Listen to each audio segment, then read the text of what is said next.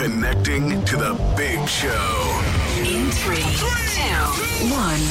I was driving and they just punched me, slapped me. I was bleeding straight away. I needed a new toilet brush. And you open up your phone and there's an ad for a toilet brush. Yeah. Where you've got health and safety incidents happening on these sites, absolutely people are worried. Join the conversation. Call 0818 96 96 96. Text or WhatsApp 083 396 96 96. Email opinion@96fm.ie. This is the Opinion Line with PJ Coogan. Cork's 96 FM. Don't know what the tide was like this morning, but it was very high. Last evening I was driving through town about 7:45, just down there by the quays, and it was really high. If the weather turns as grotty as it looks like it will with this storm Babette or Barbette or whatever it's calling itself today, I don't know what it is and who Barbette ever was, but anyway, the storm will be with us, I think, with an orange rain warning. Well, if we get a tide as high as we got last night and an orange warning of rain on top of it, it could get fairly nasty, could get fairly grotty in flood-prone areas. I don't know what was the tide like this morning. Don't know. Good morning to you. 0818 96 96 96, the number, the text or WhatsApp 083 396 96 96, and your email is opinion@96fm.ie. Lots to do. I'll be talking later to the priest who was refused permission to officiate at his own sister's funeral because of things he said about women joining the priesthood. He was in favour, he remains in favour of women joining the priesthood, but because of that view, he was told, you cannot say your own sister's funeral mass. What a cruel thing to do. Also, we hear, and only last week, talking about drugs and drug detection dogs, and talking to Ray, who looks after those dogs, about going into workplaces and sniffing out drugs. And obviously he can't tell us where he's been, but he's been to workplaces of late and found things like cocaine. There's now calls for random drug testing in the workplace to deal with the surge in cocaine use. It's a number of years ago now. It's half a dozen years ago, I would say, since a retired member of the Guards said that the country was awash with drugs, with cocaine, and it was never worse. And there's no improvement in that. So how would you feel about random tests in the workplace for cocaine? That and plenty more. Looking for strange names, Joe O'Shea at Cork Bio has kind of made it a study. It's like a little hobby with Joe. We'll catch up about it later. He has this fascination with strange names. Names like Arundel and Blennerhassett and Gumbleton. I'm serious. There are Gumbletons in Cork. Is there possibly a Gumbleton listening to me right now? We'll catch up with Joe on his study. It's become a hobby with Joe, studying strange names that are here in Cork. Also finding out in your newspapers this morning when the electricity credits will be paid. There'll be 150 quid in December, 150 quid in January, and 150 quid in March. Depending on how your bill lands, that could either be marginally helpful or not helpful at all, or it could actually be very helpful if you're one of these people that gets your bill in January, as I am. I get my electricity bill, my Christmas electricity bill, as it were, in January. And last year, that was a monster of a thing. So 300 quid knocked off the top of that with 2 credits landing won't be half bad at all. That's about the only thing I can think I got out of the budget last week. Speaking of the budget, we'll be returning to it briefly because Tony, who is an activist with Cork Penny Dinners, was down there last week, and he wants to follow on with me from what Katrina Toomey had to say about the working poor and how they are flocking to penny dinners at the moment. So a lot to do. Let's hope we get through it throughout the course of the morning. But first of all, we always hear how great they are in the CUH at saving your life. And they probably don't get enough credit for it. How many lives do they save in any given 24 hours. We complain about them bitterly when we're delayed. We complain about them bitterly when there are waiting lists. We complain about them bitterly for 101 reasons. But maybe we don't look through it another lens often enough and think, how many lives do they actually save in any given 24 hours of the day? One life they saved was the life of Mark Lang. Mark Lang was in hospital, rushed to hospital by his wife in the middle of the night last February. When something was wrong, he had no idea what was wrong, but he knew he needed to get to hospital. Mark was in Cork for the weekend on holidays from Liverpool with his wife Julie, and his life was saved at CUH by Professor Noel Caplis and his cardiac team. And not too many people, I'm sure, do this. Went back and said thanks. In actual fact, Mark and Julie flew back in specially to say thanks to Professor Caplis and his team. They join me now, both of them, from their home near Liverpool. Good morning, guys. Good morning. Good morning. Mark, you weren't even supposed to be in Cork. You were supposed to be in Poland, but that got cancelled. That's where we'll start. Yeah. We were supposed to be going to Krakow in Poland, but that got cancelled because our friend's mum died. So I've always wanted to go to Cork, so I said to Julia, let's go to Cork for a long weekend. So yeah, that's how we ended up in Cork, like, for a weekend holiday. You just wanted to visit it. You've no connection to Cork at all, no? No connection to Cork at all, no. We were going to go to the Blarney Stone and Jameson's, and we were going to a point-to-point as well on the Sunday as well. Okay. Because I like the point-to-points as well. And that's very popular around Cork, but you never got to that. So no. Tell me what happened to you. Well, we'd been out on a Saturday. We watched Ireland on the Saturday afternoon in Six Nations, right?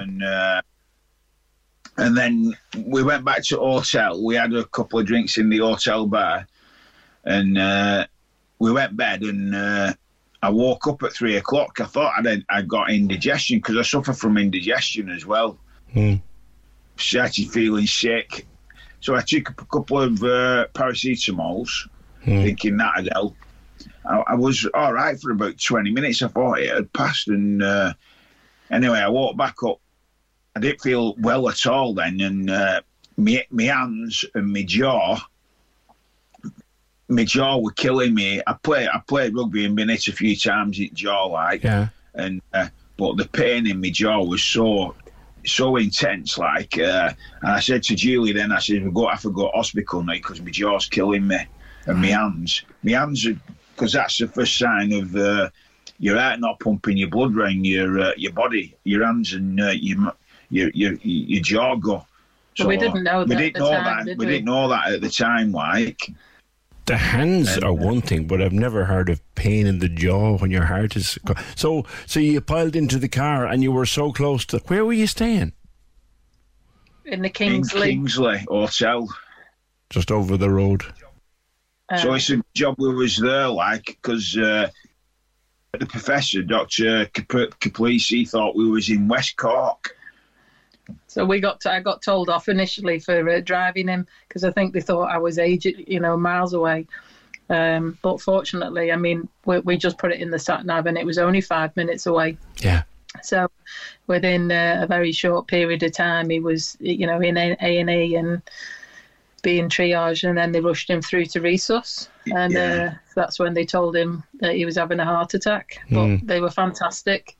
They all rushed around as soon as that happened, the nurses, the doctors, and took him through to the cath lab and did his procedure. Yeah. You were in a bad way. Oh yeah. I was.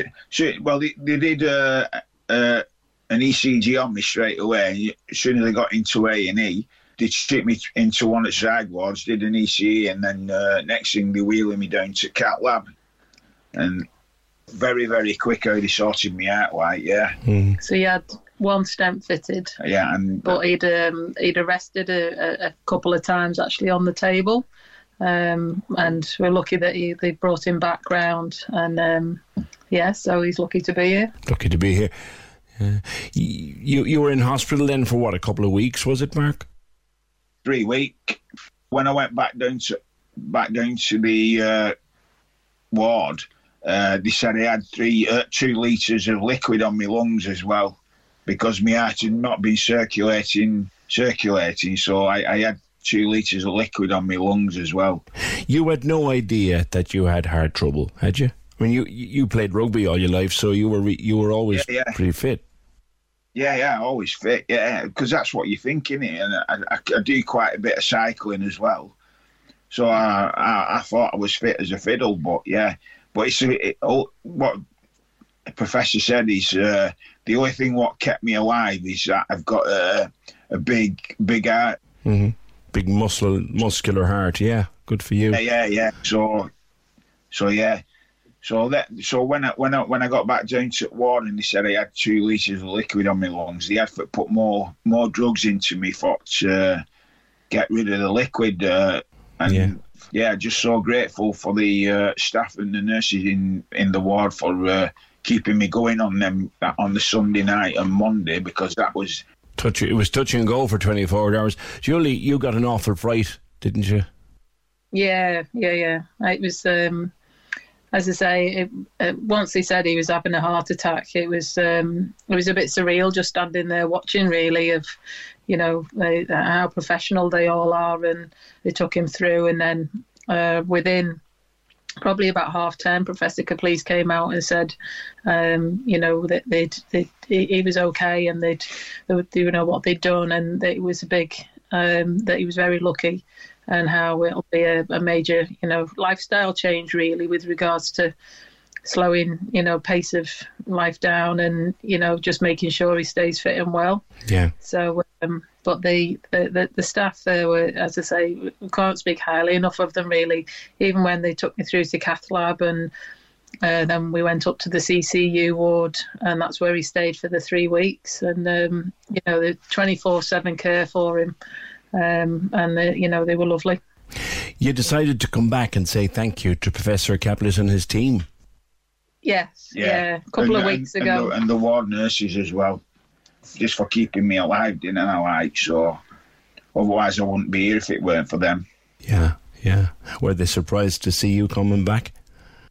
Yeah, it was when I walked through the door, because he said, what if you come all the way over here for give us it? Because I took him a card and some chocolates, like. Ah, lovely. Yeah.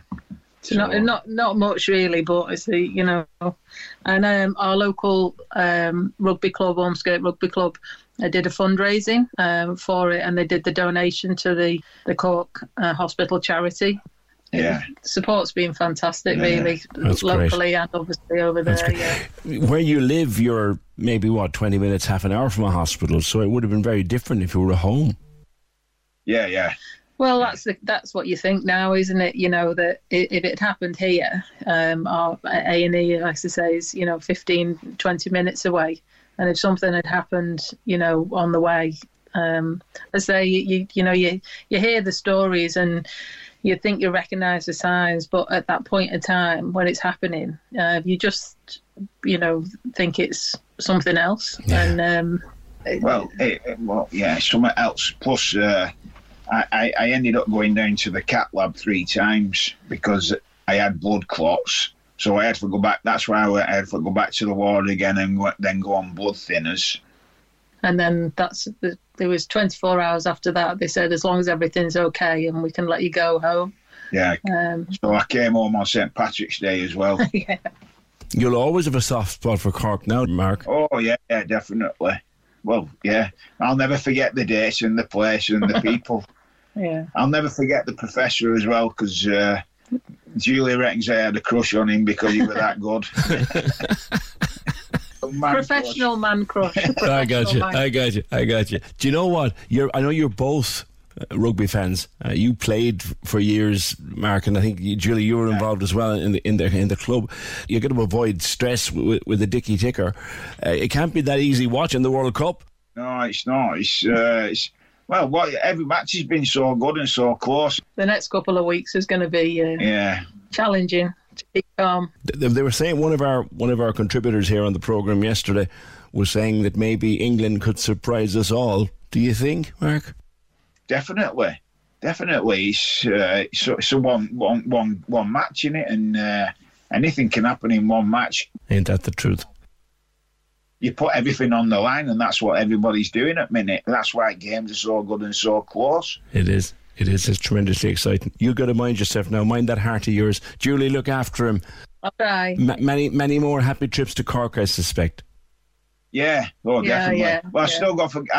When we came back last time, I didn't go because it's not point-to-point season. I didn't go, but definitely go back for the what I missed, the point-to-point, because we did Jameson's in the Blarney Storm. Right. So. For Leopardstown, didn't we? Yeah, and we went Leopardstown, but I need to do that point-to-point again, so. Well, there's a huge point-to-point community in Cork, and I'm sure you'll be welcomed with open arms. Lovely talking to you guys. Have a great day. You All too. right, cheers for that. Thank you. Bye-bye. Cheers, lads. Look after yourself. I hope the weather's a bit better over there than it is here. That's Mark and Julie Lang from their home near Liverpool, about 20 miles from Liverpool. Mark's life saved by Professor Noel Caplis and his team at CUH. And Mark came back to say thanks.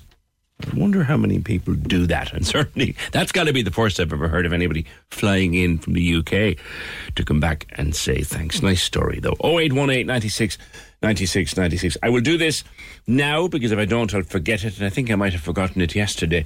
Happy birthday, Surroundy one. Happy birthday to Shawnee Burley. There's a Cork name, or an unusual Cork name. Burley with an Leigh. Shawnee Burley. Roundy birthday with a 7 on it. A happy 70th birthday. It was yesterday. He listens every morning. He's the best uncle anyone could wish for. Just want to thank him for everything he's done for me and the kids over the years. Today's your day. Yesterday at least was, Shawnee. Love you lots. From Julie. All right. Happy to do that. Roundy, we don't do many birthdays. We'll be here all morning. But roundy ones are always nice to do. 0818 96 96 96. And thank you, Sean, or is it John? John in Cove. John wants to start a GoFundMe to sort out my electricity bill. All I was doing, John, was reading a bit out of the paper where they tell us that the 3x150 will be paid, in case you missed it, 3x150 credits on the electricity bill will be paid 1st of December, 1st of January and 1st of March. And I was saying that if you get your bill in either January or February, that'll be handy because there'll be 300 quid bitten out of it, which it's not to be sniffed at. I know there's probably more they could be doing, but it's certainly not to be sniffed at. 0818 96 96 96. Speaking of the cost of living, I'm going back to that shortly, but there's a story I spotted, and I had to have another look to see was I right, and I am. The European Central Bank, those who govern everything, lads, like interest rates, they are now looking on a ban on cash or card only. It would make it illegal for shops and other businesses not to accept cash. This is an interesting story. As you know, I've long said here for months that I have no problem with using my card. I use it all the time. I use my phone.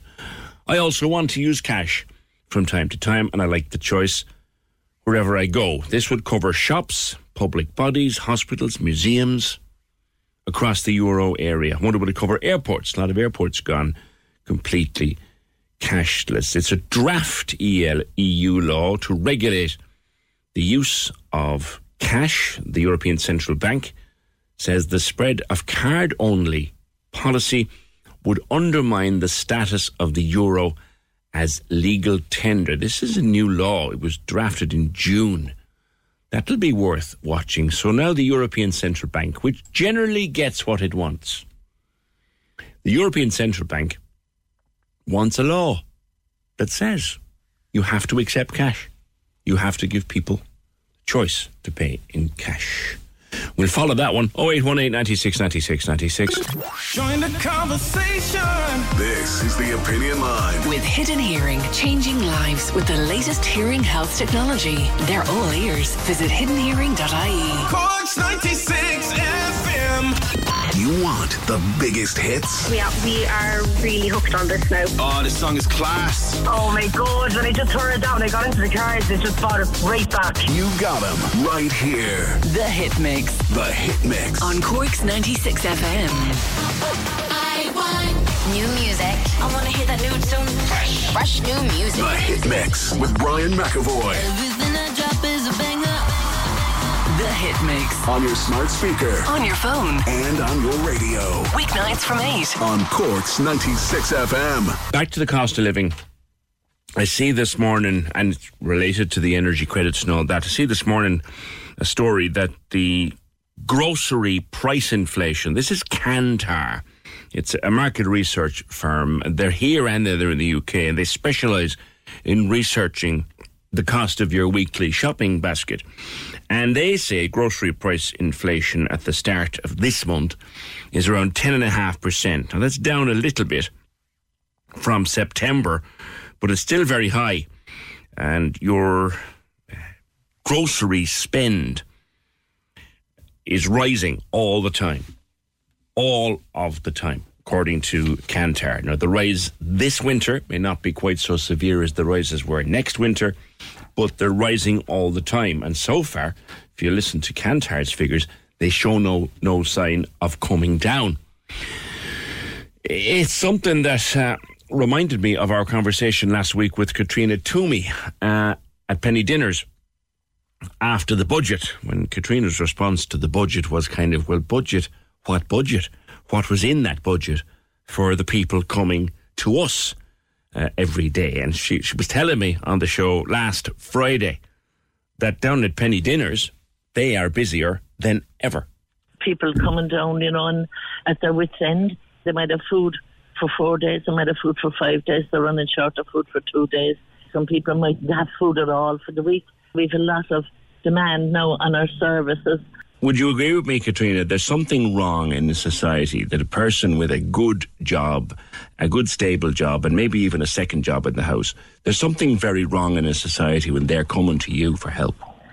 There is, and that is very hard for a person, that are out there working. They probably bought a home and now they're struggling, and the fear of losing that, trying to pay the bills, but trying to pay the mortgage as well. They're not getting a break nowhere. People that are out there working, doing a good week's work, doing overtime, doing everything they can, and they still can't make ends meet, so there is something wrong. In a society with full employment, you should be quiet down there instead of busy. We should be very quiet. We should be very quiet, and it's getting worse. And the numbers are growing all the time. Now, that was just after 10 last Friday, a couple of days after the budget. And I had a conversation with Micheál Martin Taoiseach in studio just to finish out the show for last week. And I brought that up with him in the budget, in the reaction to the budget. I brought up with him what Katrina had said. I'm not long off the phone from Katrina Toomey, and she said to me that at a time of full employment, she'd expect to be quiet. In fact, she's busier than ever, full of working people going out to Penny Dinners. Something wrong there. Well, I'd like to check that, and I'll talk to Katrina about that. No, I just feel that people are under a lot of pressure. But as to the analysis as to working people, you say, because we've also given additionality in terms of support for working family parents, particularly in the dependent allowance and so on. And we've increased tax and social welfare payments for particularly families with children. So I mean, it's interesting. It would be interesting from an analysis point of view as to who's using the centre anonymously. Yeah, but she's saying it's people that can feed into policy, because we do have interventions that we can make and do make. He wasn't quite dismissing her. He knows better, but he was kind of saying, "Okay, I'd like to see more about that." Tony Cullinan, Tony, you're an activist for Penny Dinners. You have been now for the last couple of years, and you were only down there in the last week or so. Good morning, sir. Tell me what you saw. I saw people in suits, actually, highly respectable people collecting food parcels. I was stunned and shocked at what I saw. very well-dressed individuals collecting food parcels. I couldn't believe my eyes. What time of the day was this? 12 o'clock, 12:15. Yeah. PJ, there's an epidemic out there at the moment of poverty. I didn't realise how bad it was till I spoke to Katerina myself. Genuinely, I couldn't believe what I seen on that particular street. Yeah. I expected to see people down in the luck, but I couldn't believe what I seen. Yeah. That's putting it very mildly, to be honest. Very mildly. Katrina would say, and has said to me, these are people who have a good job, but they've got their mortgage to pay, they've got their bills to pay, and by the time the mortgage are paid, the bills are paid, the kids are looked after, whatever, there's nothing left for lunch. Probably nothing left. I think the government have totally lost their way in relation to homelessness, to poverty, to mortgages. I think the government could sit back and look, or if they could visit the likes of penny dinners, they'd certainly have a different approach. When I put it to Micheál Martin when he was here in studio on Friday, he looked at me as if to say, what are you saying? And I said, do you not believe Katrina? And he said he'd like to see her and talk to her and meet her and go through the figures with her. So hopefully that could happen at some point. But you would think, wouldn't you, Tony, that in a time when we have full employment and plenty work there, to be a different picture? Well, PJ, we do a lot of work for charity over the years in the band I play with. We do a lot of charity work. And the amount of poverty and children suffering, it's frightening within our own city, and it's just not in the city of Cork. There's homelessness, Dublin, Limerick, Galway. It's frightening the amount of people that are living in shelters and living under bridges, so on and so forth in the country. And it shouldn't take myself or 96 FM to highlight this. Look, the government are well aware of what's going on. But I think they turned a blind eye to an awful lot of it. Like, if you put Micheál Martin in the position of somebody, an old age pensioner, on €250 a week, what would it do for you in today's climate? Really, when you look at petrol at 185 a litre, 186 a litre, when you look at a 40 kilo bag of coal at €40 a bag, you know, I think they're really and truly detached from reality. Cost of living has gone so far beyond so many ordinary people. Yes, like the necessities that you need to keep warm in the winter, to put on the lights, just stuff has gone probably beyond the reach of a lot of people. You know, and I think the government, in all that they're trying to do, first I think we cannot sustain the amount of refugees we've taken in. Yeah. I think, you know, I feel very sorry for people running from war and conflict. But I honestly believe, like, we're a very small country. And I think that the infrastructure, the doctors, the hospitals, the schools, I don't believe we can take much more. You run the risk when you say something like that, Tony, and these are not my words, but you run the risk of someone saying, oh, that's very racist. But it's not. I'm not a bit racist, PJ. No, I know you're not. It's not racist to question whether we can take all these people. That's my question. And, like, how do we support them? The infrastructure of the state, like schools and hospitals and doctors. There's a shortage of doctors. There's a shortage of hospital beds. There's a shortage of places in schools. And yet we take in practically 100,000 people extra into the state. I wouldn't judge anybody. Nobody one way or the other. But I think that the mechanisms of the state are not good enough to support what we've taken in. Like, you bring in 100,000 extra people into any country. They must be supported in some way to feed themselves. They must be accommodated. They must be clothed. The children must go to school. If they get sick, they must see a doctor. These are all questions that are being asked by more and more people every week, Tony. So, yeah, it's not unusual to hear you say it. You're doing an event. You did it last year and you had a great day. And we actually sold it out. And you're doing it again this year in the Metropole in November. That's right. On the 17th of November. And all the proceeds on the evening will go to penny dinners again. Okay. It's a great night. It's for a great cause. It's a Cork charity that's done tremendous work on the ground in Cork. That people, I think some people don't realise the work that goes on in penny dinners, to be honest about it. It's a charity that I got involved in last year, and it's very, very close to my heart. PJ, I'd love if you could come along and see how it goes on tonight. You know, we'd love to have somebody from the radio station in there, just because we're going to try to make this an annual event if we can in November, especially for the foreseeable future, the next 4 or 5 years, you know what I mean? Well, give me a call off air, and I know your band, and I know what you do, and apart from anything else, I'd enjoy hearing your tunes for a couple of hours. So let's see if we can't help each other out. Tony, you had another pet project that you and I spoke about many times, and that was trying to reinstate the Cork-Dublin flight. People were telling you you're mad, it's done, it's over. You're still at it. We're still at it. Go on, tell me more. We're making progress. I was speaking to the powers to be in the DAA and in Cork Airport, and they've given us tremendous support. Not to put on a jet on it, but to put on a turboprop. Yeah. We're hoping now that we will be up and running at some stage in 2024. It's that close at the moment. With a new company? With a new company. The company will probably be called Green Air Aviation, will be the name of the company. Okay. There's a lot of stuff going on behind the scenes at the moment. Like, my son is a pilot in Belfast with Emerald Air. Right. And it's a 5-hour drive down from Belfast when he comes down. We flew up a couple of weeks ago in 35 minutes to Belfast. Like, if you want to do business in Belfast and you want to go by road, you're looking at a 10-hour commute. Yeah. If you go up in an aeroplane, you're up there in 35 minutes on the ground.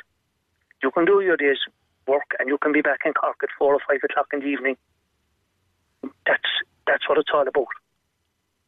Dublin, as you're well aware, and at the detriment of Cork, Dublin has gained an awful lot of destinations at the detriment of Cork. Mm-hmm.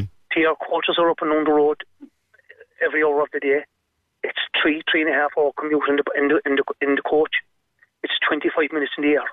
Is it cost effective though? Because that's one of the reasons that Ryanair stopped doing it. And was it Stobart used to? Stobart and Bust. Yeah. Stobart and Bust. PJ, if I can go back to 2008, the last flights, there were 3 companies: Aer Lingus, Air Aran, and Ryanair were running services to Dublin. That's right. It carried 3.5 million in 2008, and it collapsed in 2008. Air Aran went bust. Ryanair reduced the price to €5 each way, which was unsustainable. Aer Lingus pulled out, and when Aer Lingus pulled out, Ryanair pulled out also, and it left Cork with nothing. And then we were told you have a motorway almost door to door, you have buses and you have trains. Yes, if you have plenty of time. If you have plenty of time to get the coach, it's a great way to travel. But I use the coach frequently going to Dublin, and it's a 3.5 hour commute. Yeah, it is. At certain times of the day. It's a 25-minute flight to Dublin. So you think you'll have news for me in what, early 2024? Definitely. Definitely. We're at a very advanced stage at the moment of putting the whole concept of the company together. Exciting times, Tony. Listen, stay in touch with me about the event in November, and I might just pop along, if only for an hour, to say hello, and good luck with it. We'd love to have you, PJ. And congratulations again on your award. Well deserved. And you're a very strong voice for the people of Cork. Thanks, Tony. Appreciate those words. Thank you very much. Have a good day. Thanks, PJ. Thank you for your time. Bye-bye now. See ya. Yeah. Tony is at that. I took a call from Tony on that in 2017, I'd say. Even late 2016. About that airport thing and that Cork-Dublin flight being reinstated. He has a point. He definitely has a point. And off air, he was telling us he has some very, very big backers with very, very deep pockets. It'll be interesting to see what happens in early 2024. Thank you, Tony. And what he's saying about the penny dinners and the people going in there who have jobs and mortgages and on the face of it would be successful people. And they're going in there every week maybe or every fortnight because with all the bills paid and with the mortgage done and everything else covered, they don't have anything to eat until the next paycheck. 0818 96 96 96. Some travel news. There's a crash, or there has been a crash at the Kinsale Road roundabout. Not a serious one, we're being told, but it's causing big delays from the city side of the roundabout. It is turning more grotty by the minute as Storm Babette. Is it Babette or Barbette? Babette is preparing to dump 24 hours of pretty non-stop rain on it. Maybe more than 24 hours. So turn on your lights. If you don't have those automatic DRLs, those daytime or DLRs, daytime lights on your car, turn on your lights. Okay? Help us to see you.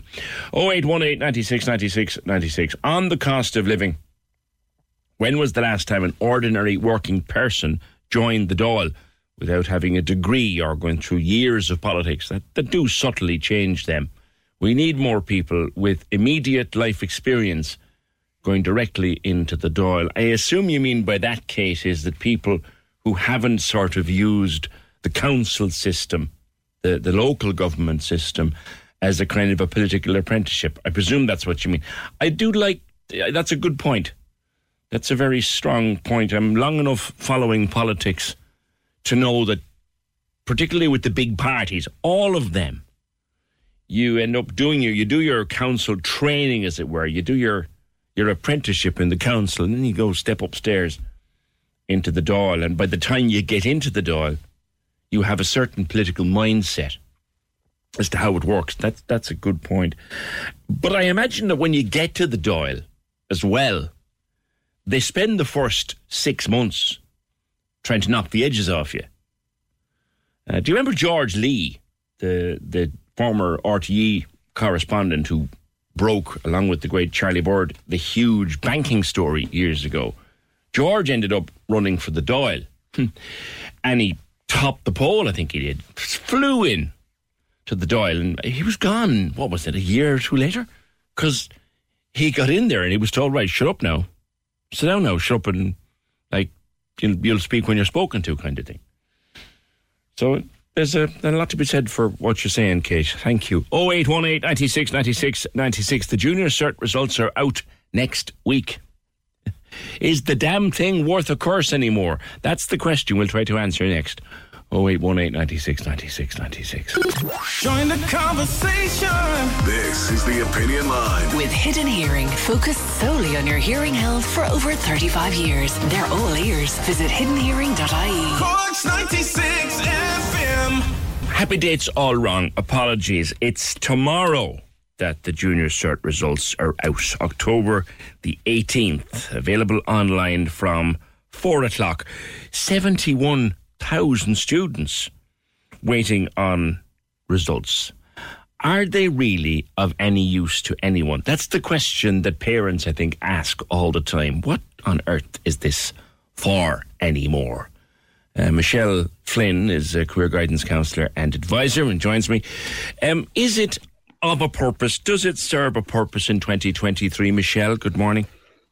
Good morning, Peter. How are you? I suppose absolutely yes, 100%, I would say. And I suppose, the biggest testament to that is the current leaving certs of 2024 who have never sat a junior cert. So I suppose they're an example of how, a loss the junior cert is to them. I suppose a lot of them are reporting feelings of, look, I've never had a state exam. I've no idea what things like the booklet looks like. I've never been in a hall with invigilators. I've never practiced exam technique. I've never prepared for exam. I don't know how to study.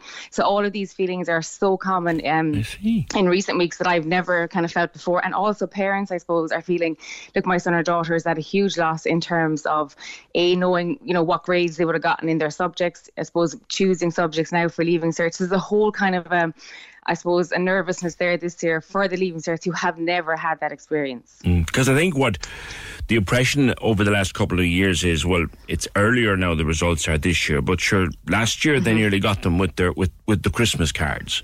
And the view was, well, what's the point in it anymore? You sit it in June and you get it for Christmas. What's the point anymore? Yeah, I suppose the last couple of years were exceptional in terms of the delay. This year it is a bit earlier in October, but I suppose obviously going back traditionally it would have been September. I suppose the biggest thing, anyone getting their junior cert results today, obviously they'll have time to celebrate and enjoy it. But moving forward, their next biggest step is choosing their leaving cert subjects. And I suppose this is a very informative piece where, I meet students at Career Hub who'd say to me, look, I never kept on chemistry because I didn't know you needed for veterinary, for example, or look, I don't know what subjects I need to get into law. And I suppose all colleges have different requirements now.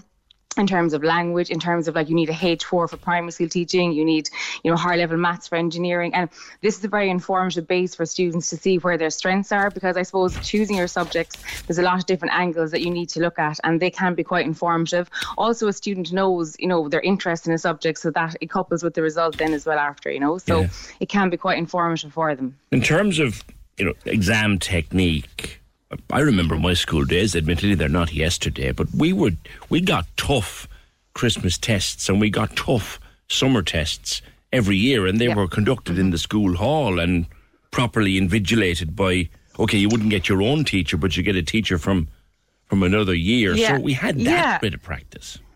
Yeah, I suppose definitely, like every school at Christmas, and even now some leaving certs will have midterms, but I suppose the biggest thing there is that they're not full papers. So if you were to sit an English paper that's over 2.5 hours, the max that you get in a class exam would be maybe, an hour. So I suppose it really is kind of proportionate that way. A full junior cert exam is longer. You're getting, say, your result from all aspects of the paper. Like I know leaving certs or junior certs or any year now getting Christmas exams, they might be told, look, you'll have chapters 15 to 20 in your Christmas exams. In your summer, you'll have the latter part of the book or whatever. Okay. Whereas it's a full exam, and that's really, really different, in terms of the kind of questions that are asked.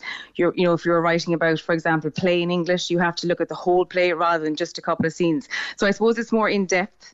But yes, absolutely. Like you do get practice of exams, of course, in schools, and they have regular class exams. But I don't think it's the same as walking into a hall, experiencing the state exams. It's quite different. Like we all remember how nervous you feel and worried. And I suppose planning for it, like learning, how do I build a study plan? How do I know what subjects? How do I practice questions? And leaving certs now are definitely reporting that in the last few months that they just feel a bit lost. They didn't have a junior cert, so they don't have a starting base. Come back to the idea of picking your subjects. What is the point of getting your results in October? You've got to pick those subjects in August. Yeah, so it depends. Sorry, go on. Mm-hmm. Go on. Unless, of course, transition year is the problem, is saving that. Yeah, so I suppose it depends on the school and locally, and like anyone who's in transition year at the moment who's getting their results today, they'll have until usually April to choose their exams. Anyone that's gone into fifth year, yes, unfortunately, and even parents do express their frustrations at that they didn't, have the time to maybe look at the results and to really make that decision. Like some people are fine choosing their results, their subjects, but a lot of people aren't, and they do use them as a kind of an indicator of where their strengths lie. So yes, the timeline is a bit, I suppose, thwarted, if you like, but anyone in transition year at the moment will have plenty of time up until usually a school normally around the end of April will ask for their leaving cert subject choice. It was, like you said, always September. Why did it run so late? I presume COVID was to blame, but your COVID's gone now. Why did it run so late this year? This year, the SEC, the State Examinations Commissions, have reported that there was a lower rate of correctors, basically, so examiners, and I suppose then the leaving cert ran on a bit later because of appeals, and the whole thing clashed, if you want of a better phrase. So it meant that you didn't have the examiners, and a lot of the examiners who worked with the leaving certs maybe wouldn't have gone on to work with the junior cert.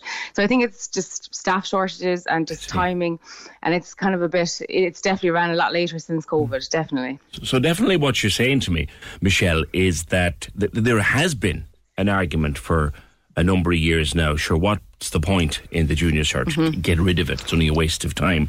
That you're saying to me, in your position as career guidance counsellor, that the leaving certs of 2023-24 are coming into the leaving cert that did their exams this year. They didn't have a junior cert, and it shows. It does, and it's the first year it really, really shows. And like, there's no denying that the leaving cert is like vital. The importance is essential going on to college or PLCs or apprenticeships.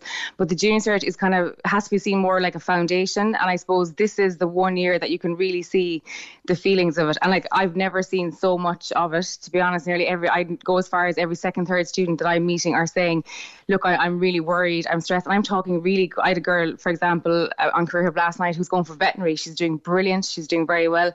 But she's, working with her study because she has this fear of, I've never done it, I'm going to just complete down on the day, and I don't know anything about timing. I don't know how to do this properly for an exam. So there is that echoing of worry, vulnerability, I suppose, and not having the experience. If they had the experience, I suppose they would know, what to expect. And also any student applying to the UK or to Europe to do like things like medicine, dentistry, they're usually popular. You do need predicted grades as well from your junior cert. They will ask for those before the Leaving Cert results are out. So when a teacher is doing them, they're very informative as well. So all those little things, I suppose, that go on behind the scenes that are important to get to your Leaving Cert journey and then your college journey, the junior cert is a huge foundation for that. Confidence and logistics, I suppose. And as you said, the proof is there in this year's cohort of Leaving Certs. Michelle, thank you. Michelle Flynn, a career guidance counsellor and advisor, careerhub.ie. So the people doing Leaving Cert next June, according to Michelle, are struggling because they didn't have a junior cert. And therefore the proof of the pudding is in the eating. We do need to retain it. Your thoughts welcome. 0818 96 96 96. Join the conversation. This is the Opinion Line. With Hidden Hearing, changing lives with the latest hearing health technology. They're all ears. Visit hiddenhearing.ie. Corks 96 FM. The lines are live. Hello. Join the conversation.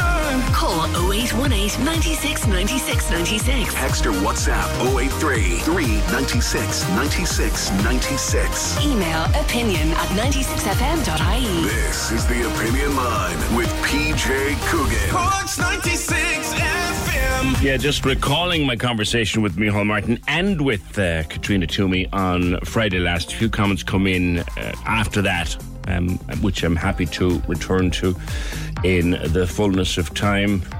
Lots of analysis, actually, of the budget. Still coming in. People still analysing the budget. People still saying, I'm getting nothing out of this. And what I will get will be sucked up in inflation and sucked up in the cost of living and whipped back off me by the taxman.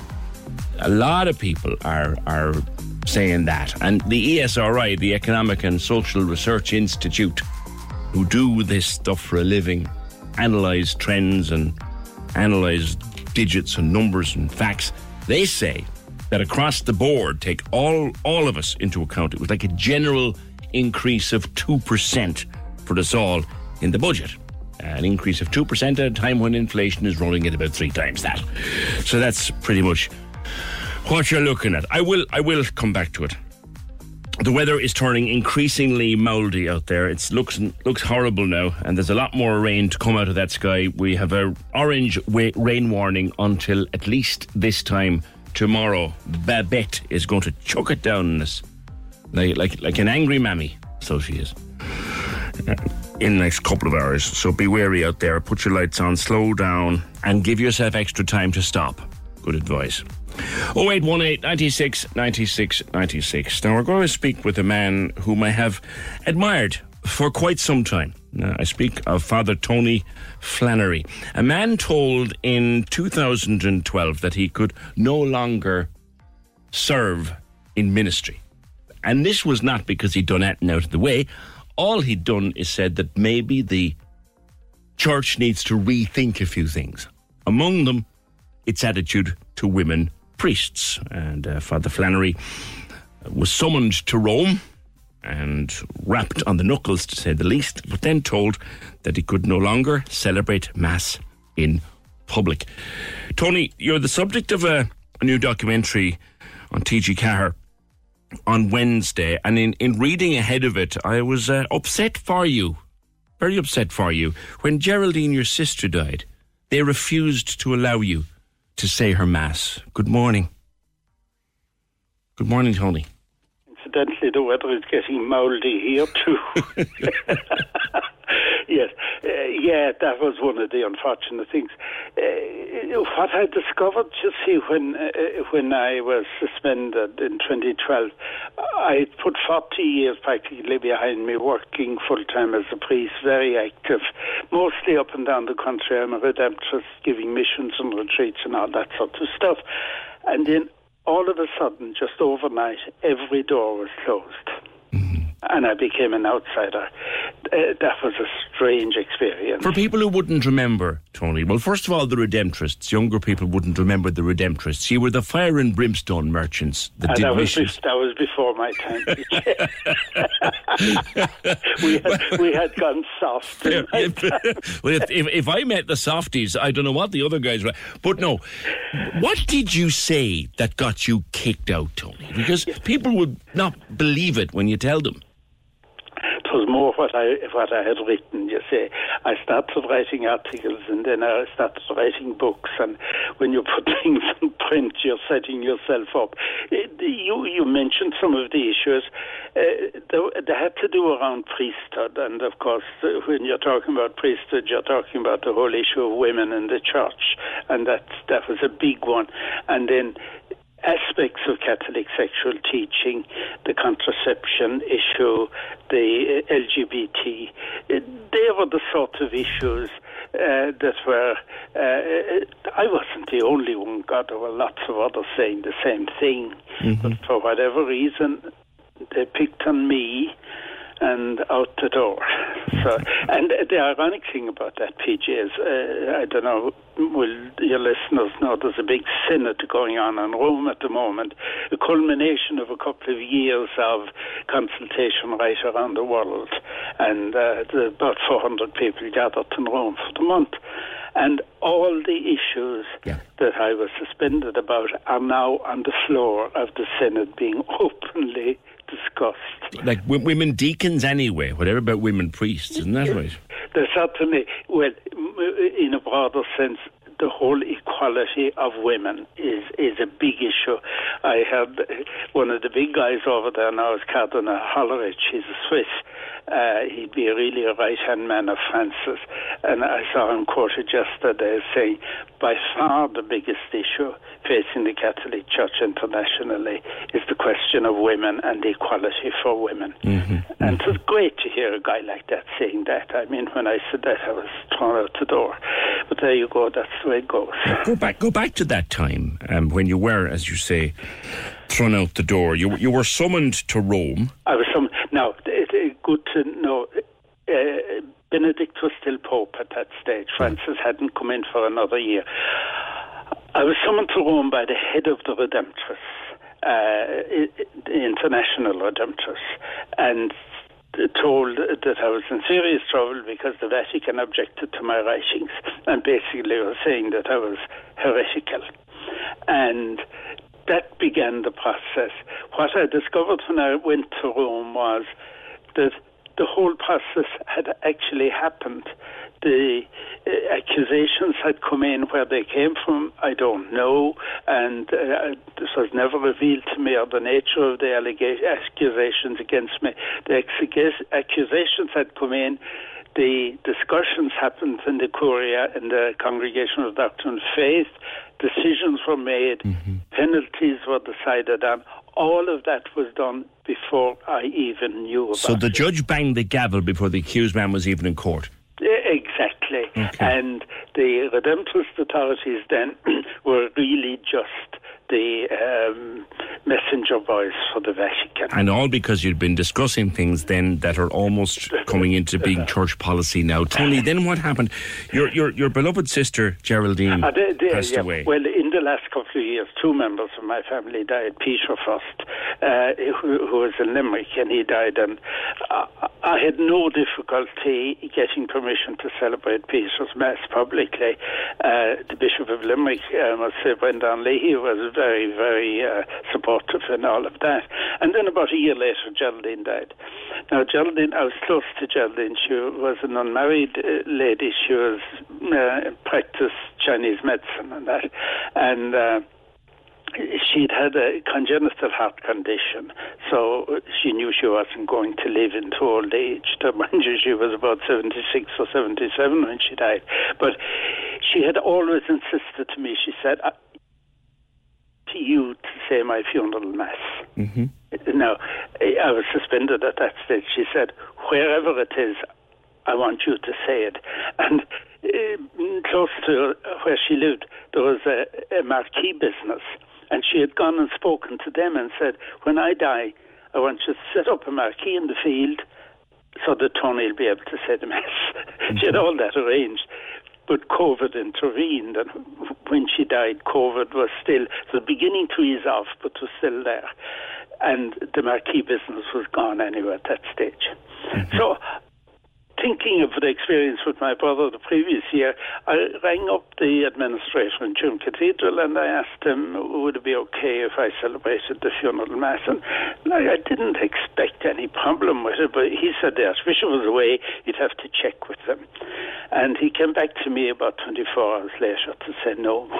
The Archbishop refused permission to celebrate the Mass. Now, I was really taken aback at that, and by unfortunate coincidence, I think it was about 15 minutes later, I'd been with and that, but I was briefly away that morning, and I got word she had died. She died while you were seeking permission. Yes, to say her Mass in a church. What I did then, and it's actually shown a bit in tomorrow night's programme, we celebrated the funeral Mass in her house. She had a nice sunroom with glass and a garden outside it. Yeah, because you can say Mass, Tony, can't you? You're still a priest. You can say Mass, but not in a church without permission from the presiding bishop. Exactly, not publicly. That'll be in the document. We're coming to a point now, though, and I was only talking to the parish priest of Killa a few weeks ago here, who was saying lay people are going to have to be covering funerals soon. There are no young priests. There are very few priests joining. That's true. And there's a crisis facing the church, and yet they'll still tell someone like you can't say Mass. Yeah. There's enormous change happening in the church right before our eyes. And all the indications are that certainly in the Western world, priesthood as we know it is dying out. Mm-hmm. And we'll have to, new thinking will have to come into who exercises ministry, who celebrates Mass and that. Because to some people, having a priest at their funeral is very important to them. To others, they couldn't care less. Exactly. A lot of families are not baptising their kids. Their children anymore, yes. Yes, so the whole, in a lot of ways, and I don't take any pleasure in this at all, but the church is really falling apart. And it's in a way, Tony, and I know you'll answer this question because you're not a man who's ever shirked away from a question about the church. Is the church, I know, even given what Pope Francis is trying to do, is the church reaping what it has sown? Oh, to a fair degree it is. You're perfectly right there, PJ. There's no doubt about it. And like even my own experience of justice or injustice in the church, it's medieval in so many ways. The church has not changed in centuries. Mm-hmm. And as you say, society has gone way past it, cultural norms have gone way past it, and that's where the women's issue, like for the church to sideline women effectively in terms of decision making and ministry is so out of tune with modern life and the way that other organisations are running. By a pure layman's view, Tony, a number of years ago, I used to think, well, we've got a few nuns still. Could we not bless them, ordain them, and give them the right to say Mass? At least you're picking from your own flock, as it were. I suppose that's really not possible anymore because the poor old nuns are in the same state as ourselves. They're probably worse, God bless them. What's left of them are very old now. They're great ladies. Isn't it? That is the problem, Tony. People aren't joining the church. People aren't joining religious life. People aren't joining priesthood. No, the whole credibility of the thing, of course, the clerical sexual abuse did enormous damage to credibility. That too, Oh, that and the mother and baby homes and forced adoption and the Magdalene laundries, that destroyed the church. Once people, I think I was involved in the early days of the Magdalene laundry story and the mother and baby stories coming out. I was one of the journalists that was privileged to have people come forward and talk to me about what they've been through. And I think that was the late 90s, maybe early 90s. I think that horrified a general public that either didn't know or were never told about it. And I know people of my own circle who, the minute I began to tell stories like mother and baby home stories, Magdalene Laundry stories, when the abuse stories broke, and we had a lot of big stories here in Cork and Cloyne and all those places. People ran in their droves and they never came back. Yes. It's ironic, actually, that the particular article that the Vatican objected to, that I had written, had to do with the Cloyne report. Oh, God. I remember being there for that press conference, Tony. I'm sure you did. And I read your report. But there you go. Yes. Oh, haven't we, like God, in my lifetime, we have seen some collapse in the Catholic Church. Now, that wouldn't be true all over the world, but it's very true in the Western world. Yeah. I think it's particularly true in Ireland, and as you said, and I did put that question to you, it is reaping what it has sown. Yeah, I'd agree with you. And the question now is, like, I think increasingly people are beginning to make a distinction between church and faith. And very much so. Very much so. Can faith, the Christian faith in Christ, can that survive even though the church is collapsing all around us? I had a dear friend who died a number of years ago, and in one of our last conversations, I said to him, "You're a man of faith, are you?" Yes. I said, "I am." He said, "Deep faith." But I said, "You haven't been inside a church in 20 years." He said, "The two are not the same, my friend." Good on him, well spoken, yes. And I think more and more we're beginning to realise that. And it's so important that we try to make that distinction. Because if the faith is firmly attached to the church, the faith will collapse along with the church. And that would be the real tragedy. The church will do without, other forms will develop. But the message is more important. Yeah. Tony, I wish you well. You're still campaigning away. Doing a bit now. Good man. Tomorrow night, anyway, I've seen the programme and it's lovely, and I'm delighted with it. In the sense that it's put the whole story on record from my point of view, and I'm delighted with it. I did not know that your brother is Frank. Now, to those of us into politics, the name Frank Flannery, one of the hardest-nosed negotiators in the history of Irish politics. And he couldn't believe what was done to you. That's right, yes. Poor old Frank, he's not...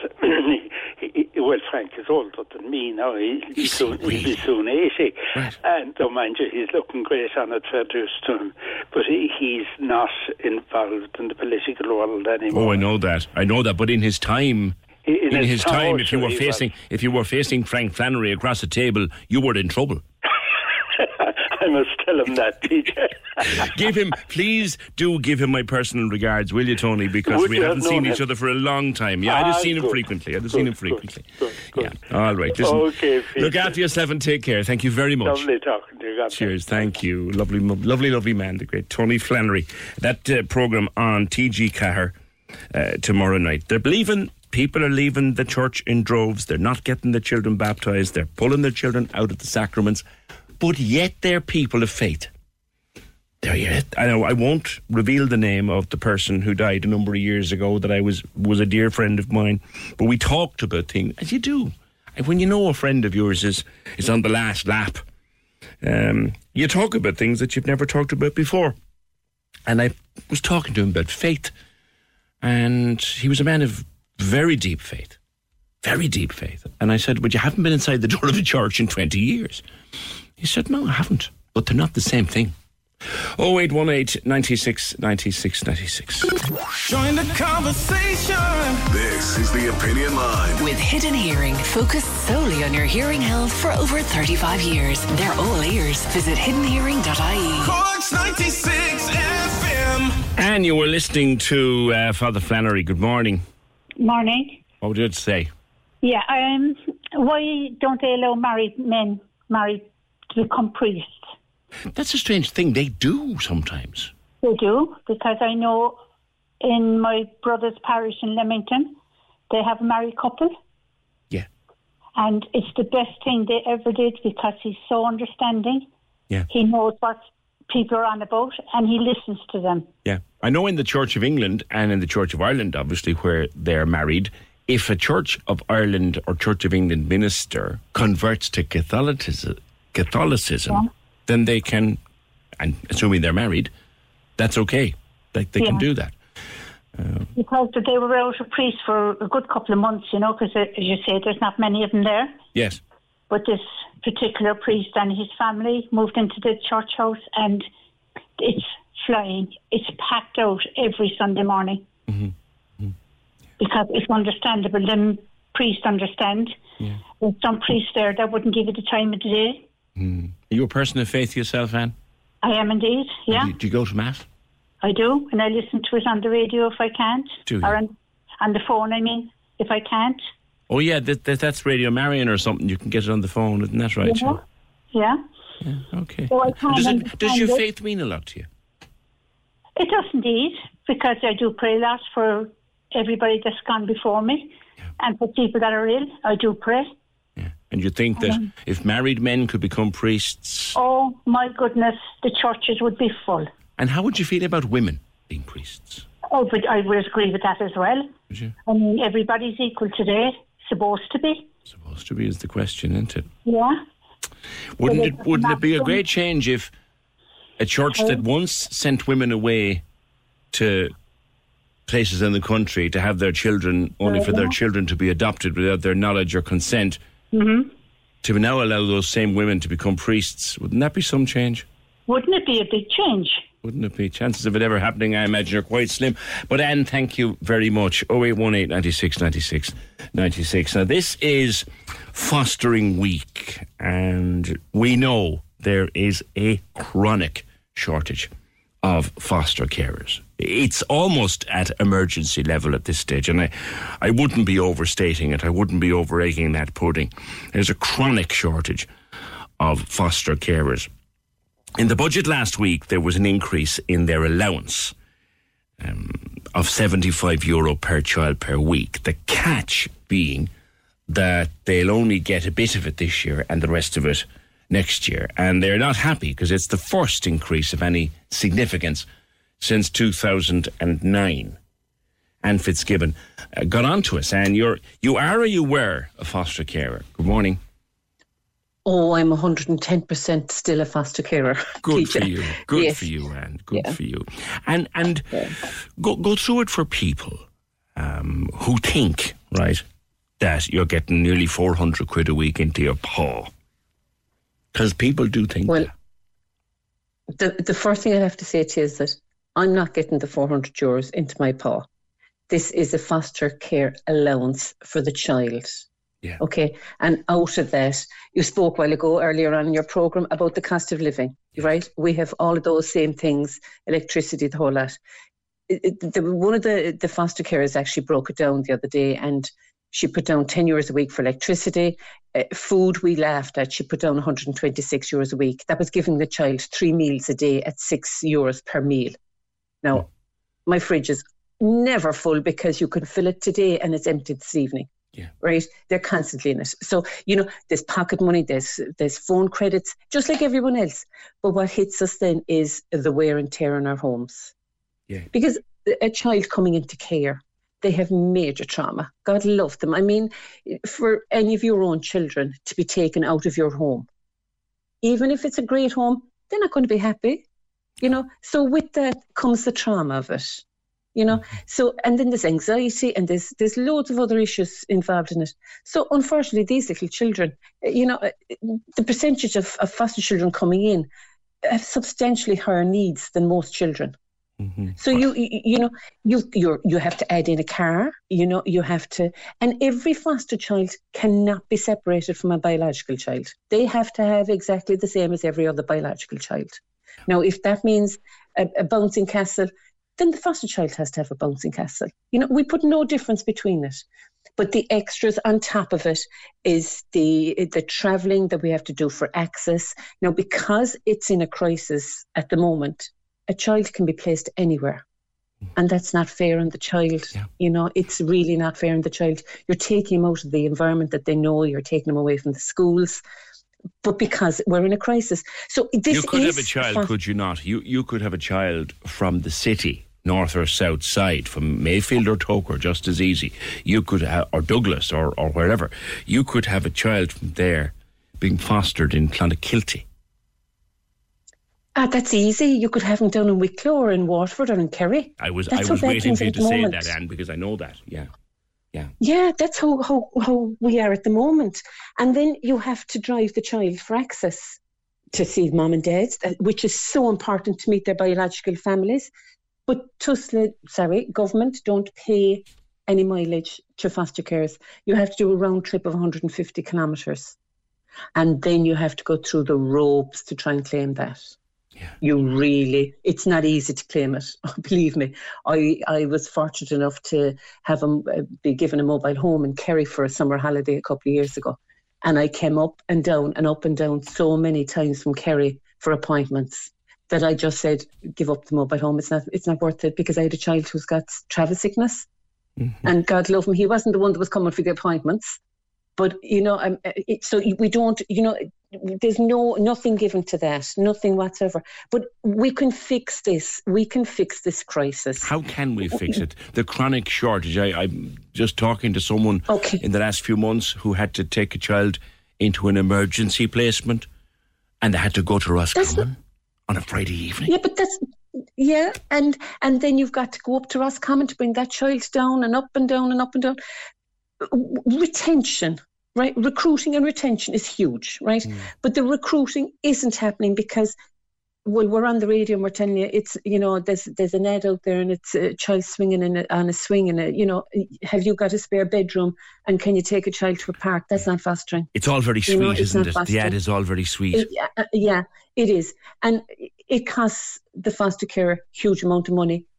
Emotionally, financially, you have to get yourself trained to look after these children. We have to become psychologists. We have to become all of these extra pieces to keep the child safe in our home, to look after them properly. Mm-hmm. Because, they might get, if they're lucky, they might get into CAMS, but that's an hour and a half.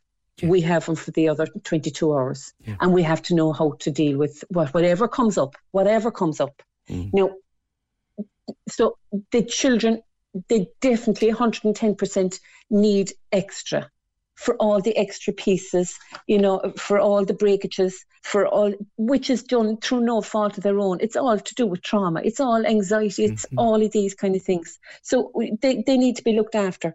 But if you can look after the people that you already have, instead of people saying, I can't afford it anymore, and they're leaving. And they're not only leaving, but they're leaving with all the experience that they brought with them. We go to support groups, and it mightn't be your problem today, but it certainly could be your problem next week, next year, and sharing that information. Oh, I had a child that used to do that. I had, children to no fault of their own. It's a psychological thing. Bedsiling. You could change a mattress a couple of times a year, 3 to 4 times a year. Your washing machine is hopping every night, every morning after it. So all these, if there was help in those kind of things. But as well as that, you have to look after the foster carers. Yes. You have to look after the foster carers. And, because we take in children, because we want to take them in, we're penalised for staying at home and looking after the children in our care. I'll get to that in a second. That's the pensions argument, which was made on the programme last week by Kathy, quite brilliantly made. And the movement for change in fostering, of which you're a member, is calling for that. But talk to me a little bit about children being troubled. We all know what it's like to have a teenager in the house. You get through it by hook or by crook with your sanity intact if you're lucky. Add to that a child who's been traumatised and is going through the teenage years in a home that isn't theirs, with people who will treat them wonderfully, but they want to be at home. That's a very troubled young person. Yeah, they don't want to be there. They really don't want to be in your home. And on top of that then comes allegations.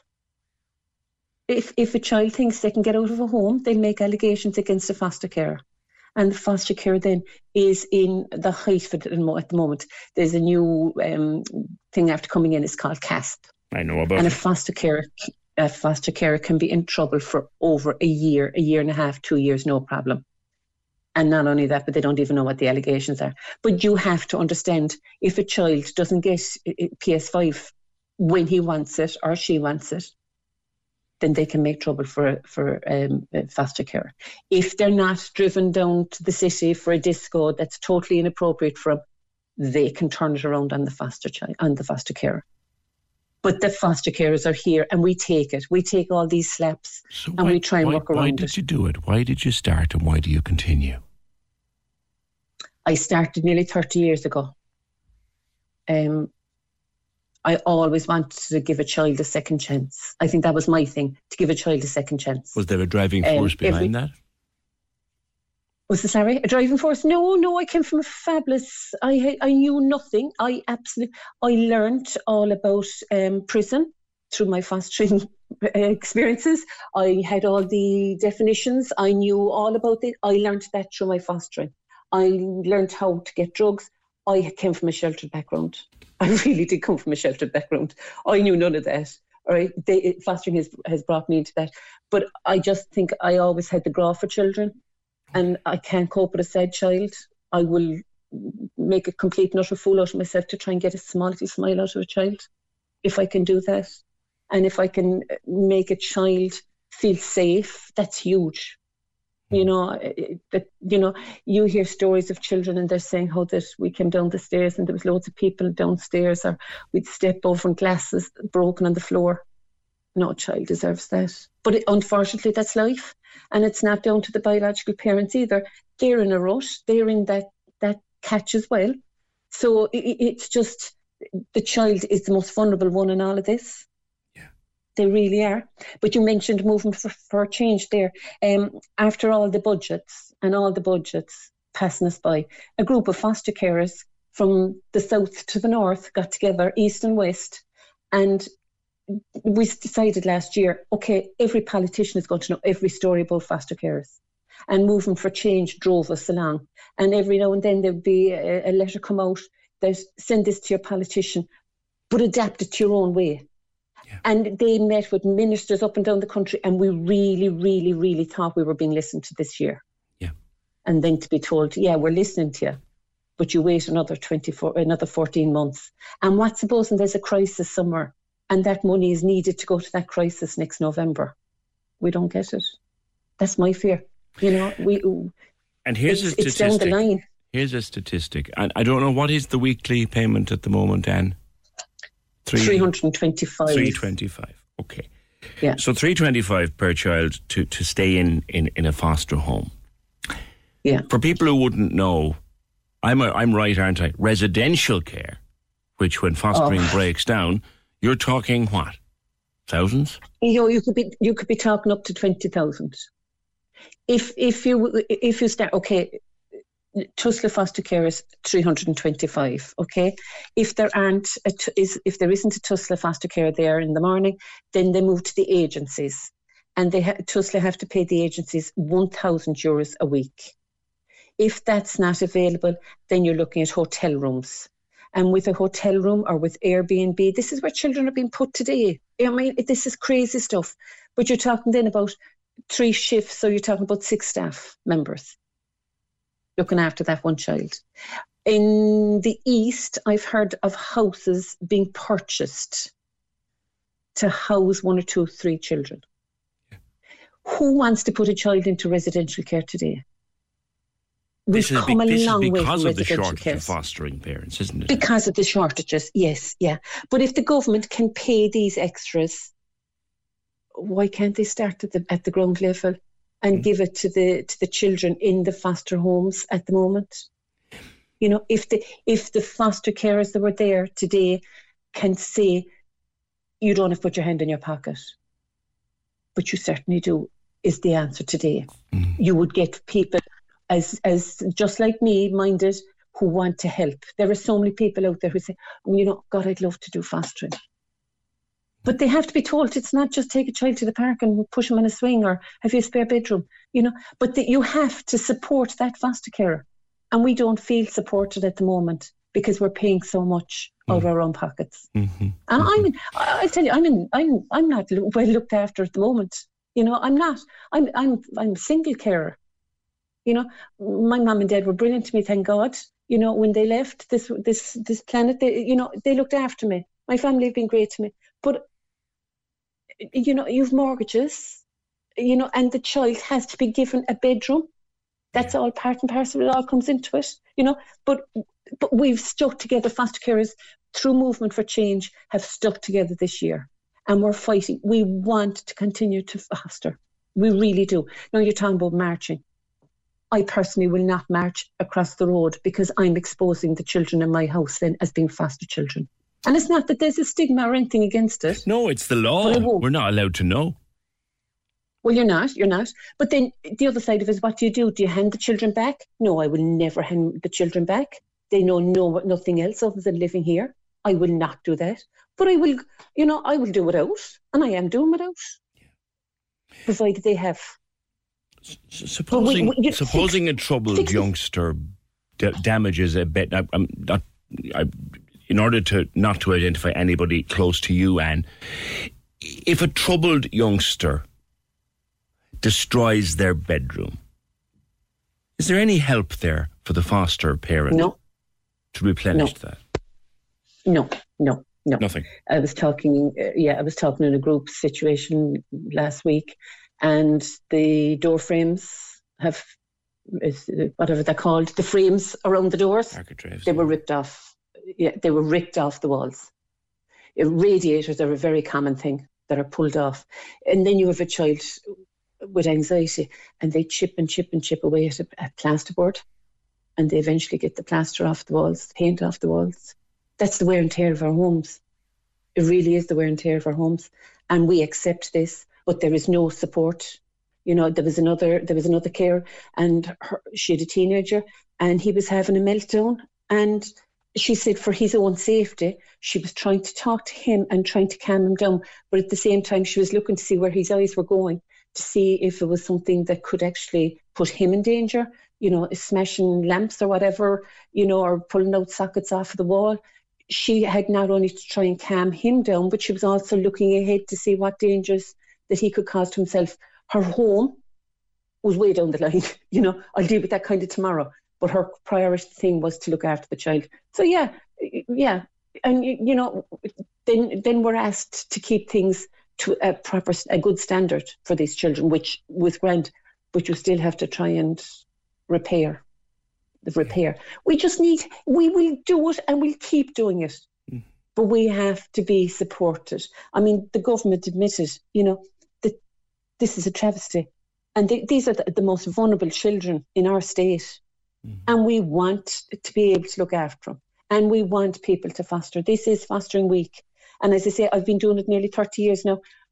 And I have no regrets. None whatsoever. Despite the difficulties, you love it. Absolutely. But it's the state's problem. It's not the children's problem, you say. It's the state's problem. It really is. You're talking about teenagers. So, right, a child comes to the age of 18. What foster care says? Bye. Best of luck to you. But that's what the government is doing to the foster carers. Because unless that child goes into education, they don't get anything for the child. So what happens to the child? You're supposed to give them, you know, set them up, you know, maybe they'll be lucky to get an apartment or a flat or whatever, and you're supposed to supply the kitchen stuff and the bed stuff and the whole lot. But people are constantly getting phone calls, I've no money left. So can you transfer money to me? Can I drop down a load of washing to you? I'm sorry when I say 90%, a good 50% of foster children never leave the foster home. They will always be in your foster home. They will always be. And foster carers accept that. Yeah. But the government cut them off unless they're in education. The supports, the payment stops at 18. Yeah. And aftercare, for the aftercares, you know, when a child reaches 18, instead of getting the 352 that they got when they were 17 years and 355 days, it drops by €50. Now, a child, when they're 18, they want to socialise. They want to be able to go out at night. So there's taxis, there's clubs, there's alcohol, there's cigarettes. But their allowances drop by €50. Well, I have no idea where that sense comes into it. None whatsoever. And they were completely ignored in this budget. You you know. But we're here. We are here, but we're crying out for help.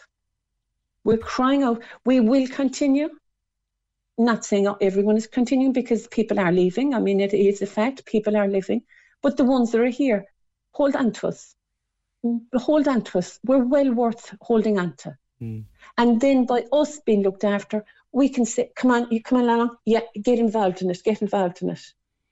You know, word them out. You can't not word them out. And, you know, we're there. We want to do it. But we need help. The children need financial help. Talk to me. They're the same as everyone else. Yeah. Sorry, Anne, to cut across you. Time is against me slightly. Talk to me about the pension. Now, was it Kelly made this point last week when she called me? She said, so many foster carers have to give up work to care for the child. So when it comes to pension time, the only pension they're entitled to is the non-contributory pension. And is it a policy of Movement for Change in fostering that you want professional foster carers like yourself to be eligible for a fully contributory state pension? Absolutely. No, you use the word professional there, PJ. I have to pick you up on it. Okay. We're not professionals. That's a grow that we all have. We're not professionals. We're actually volunteers, right? We're not looked as being professionals, even though I'm here 30 years. I meant that by the way you've been doing it for as long as you're doing it, you know? Yes, yeah. No, we're classified as volunteers. Okay? Because the money is for the child. Because the money is for the child, right? Now, we have to give up work when it's not a choice. We have to give up work because there has to be a stay-at-home parent at all times. Yes. Okay? So because we give up work, I was a financial controller, right? I had a great job. I had a sports car. I gave it all up, right? And now to look after me when I'm come to retirement age, it's going to be means tested. I'm not entitled to a full pension. This is something that hurts. It really does hurt. You know, we choose to stay at home, not to work, to raise the children of the state. And on the other hand, then we're penalised because we're not entitled to a full pension because we don't have the stamps. I brought that up with Micheál Martin on the show last week, and he'd heard the argument, but I don't think he'd given it much thought. Is it time that our senior politicians gave it some thought to give foster carers like yourself that do it all your lives or do it for a few years or do whatever to guarantee you the fully contributory pension at the end? Well, we deserve it. You know, it's not something that we're asking we're special or anything. We're just like everyone else. But the only problem is we're volunteers. That's the problem. We're volunteers. And that's why we don't have government stamp. All right. But poor Micheál last week, to give Micheál, he didn't do his research on foster carers, unfortunately, last year. He was giving us bonuses, pay rises that we weren't given in the budget. So for him not to know about the pension. But Movement for Change have driven this fact for the last 12 months. They're only in existence for 12 months. Okay. And foster carers have to be given this because, you know, we're living it in dire straits when we're minding the children, and then in our old age we have nothing. Okay, we have absolutely nothing. Stay in touch with us. It's been an enlightening and a most enjoyable conversation. Anne Fitzgibbon, member of Movement for Change in Fostering. If you know nothing about fostering, would you get into it after that conversation? I don't know whether you would or not.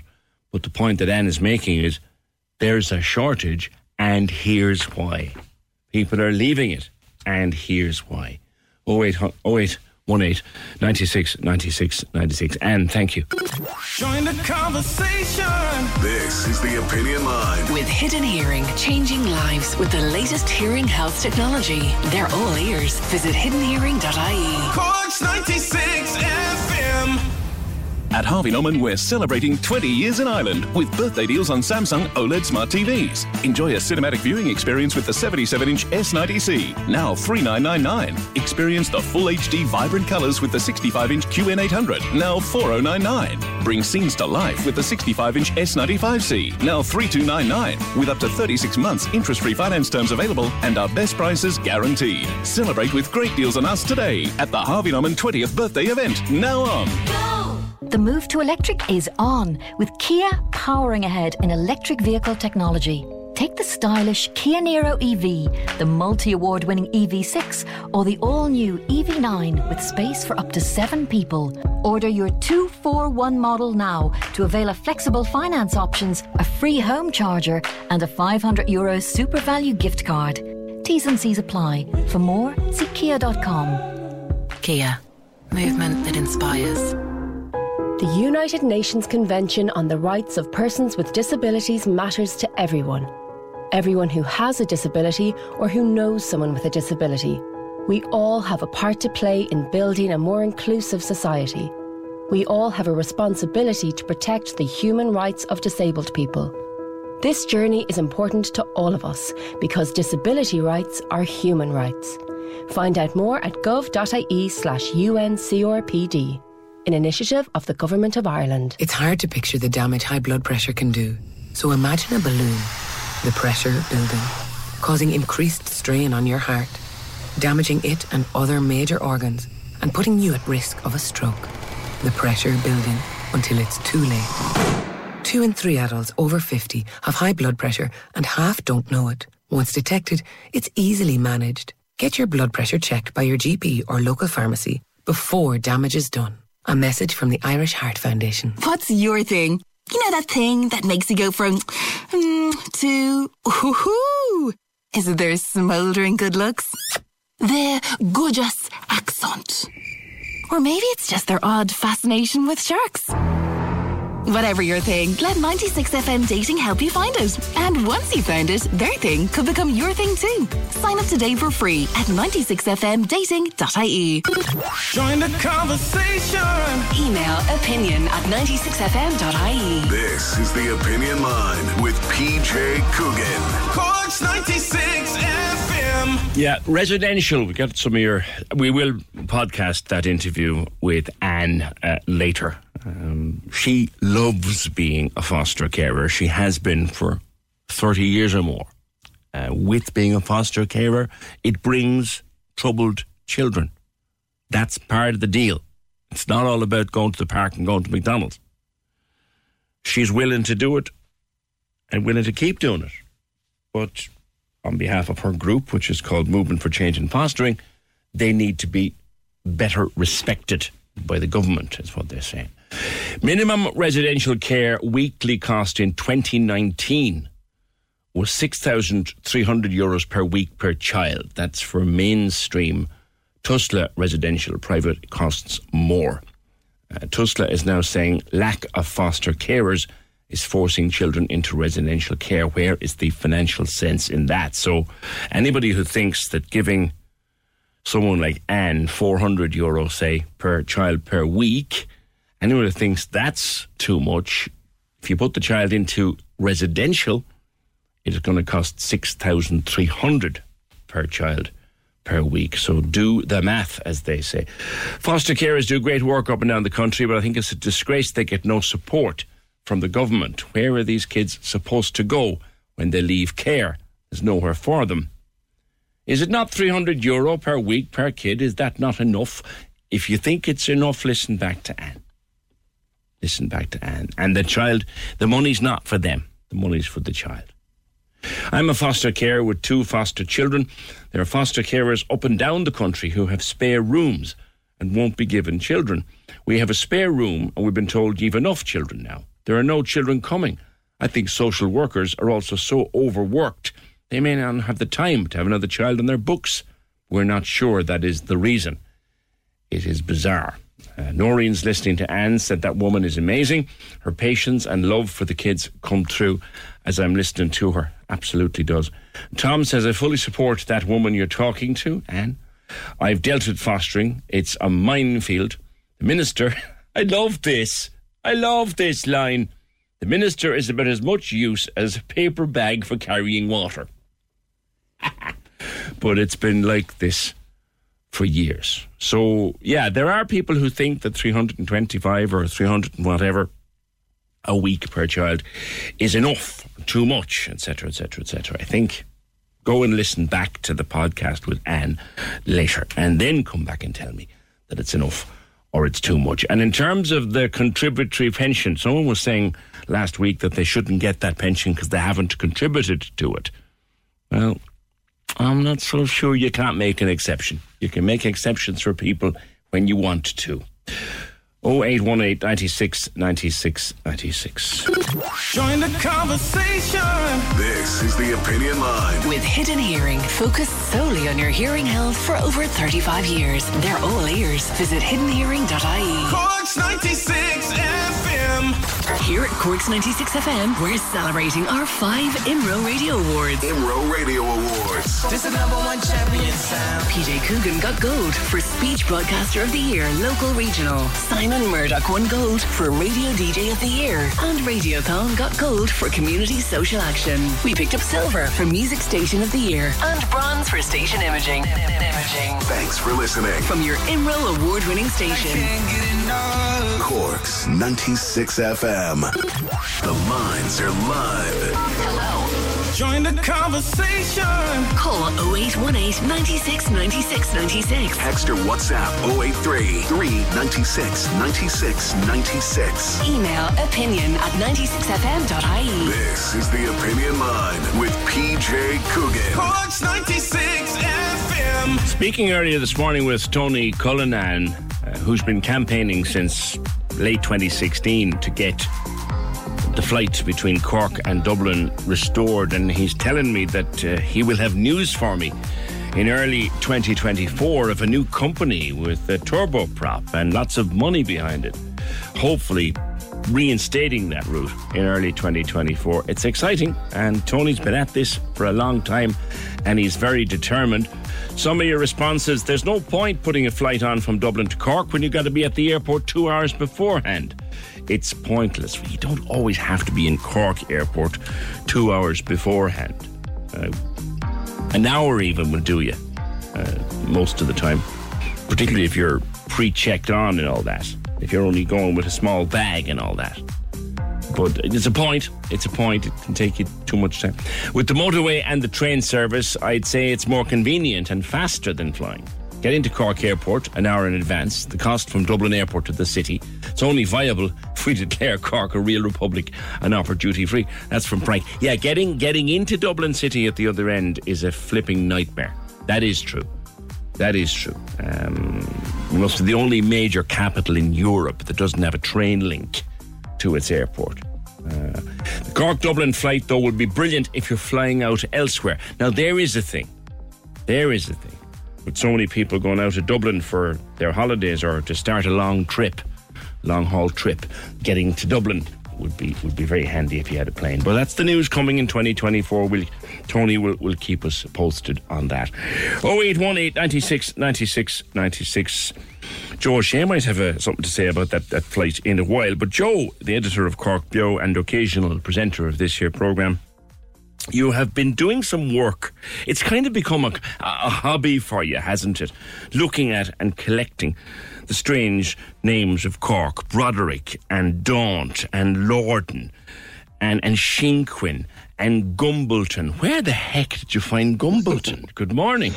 Good morning. I've long been fascinated by this because Cork's very unusual, standing out from the rest of the country in many ways. Maybe because of our history as a mercantile port that traded with with France, with Spain, going right back to the 13th, 14th century, and also the fact that we had a plantation here, the Munster plantations in the 1580s, since Walter Raleigh and all that.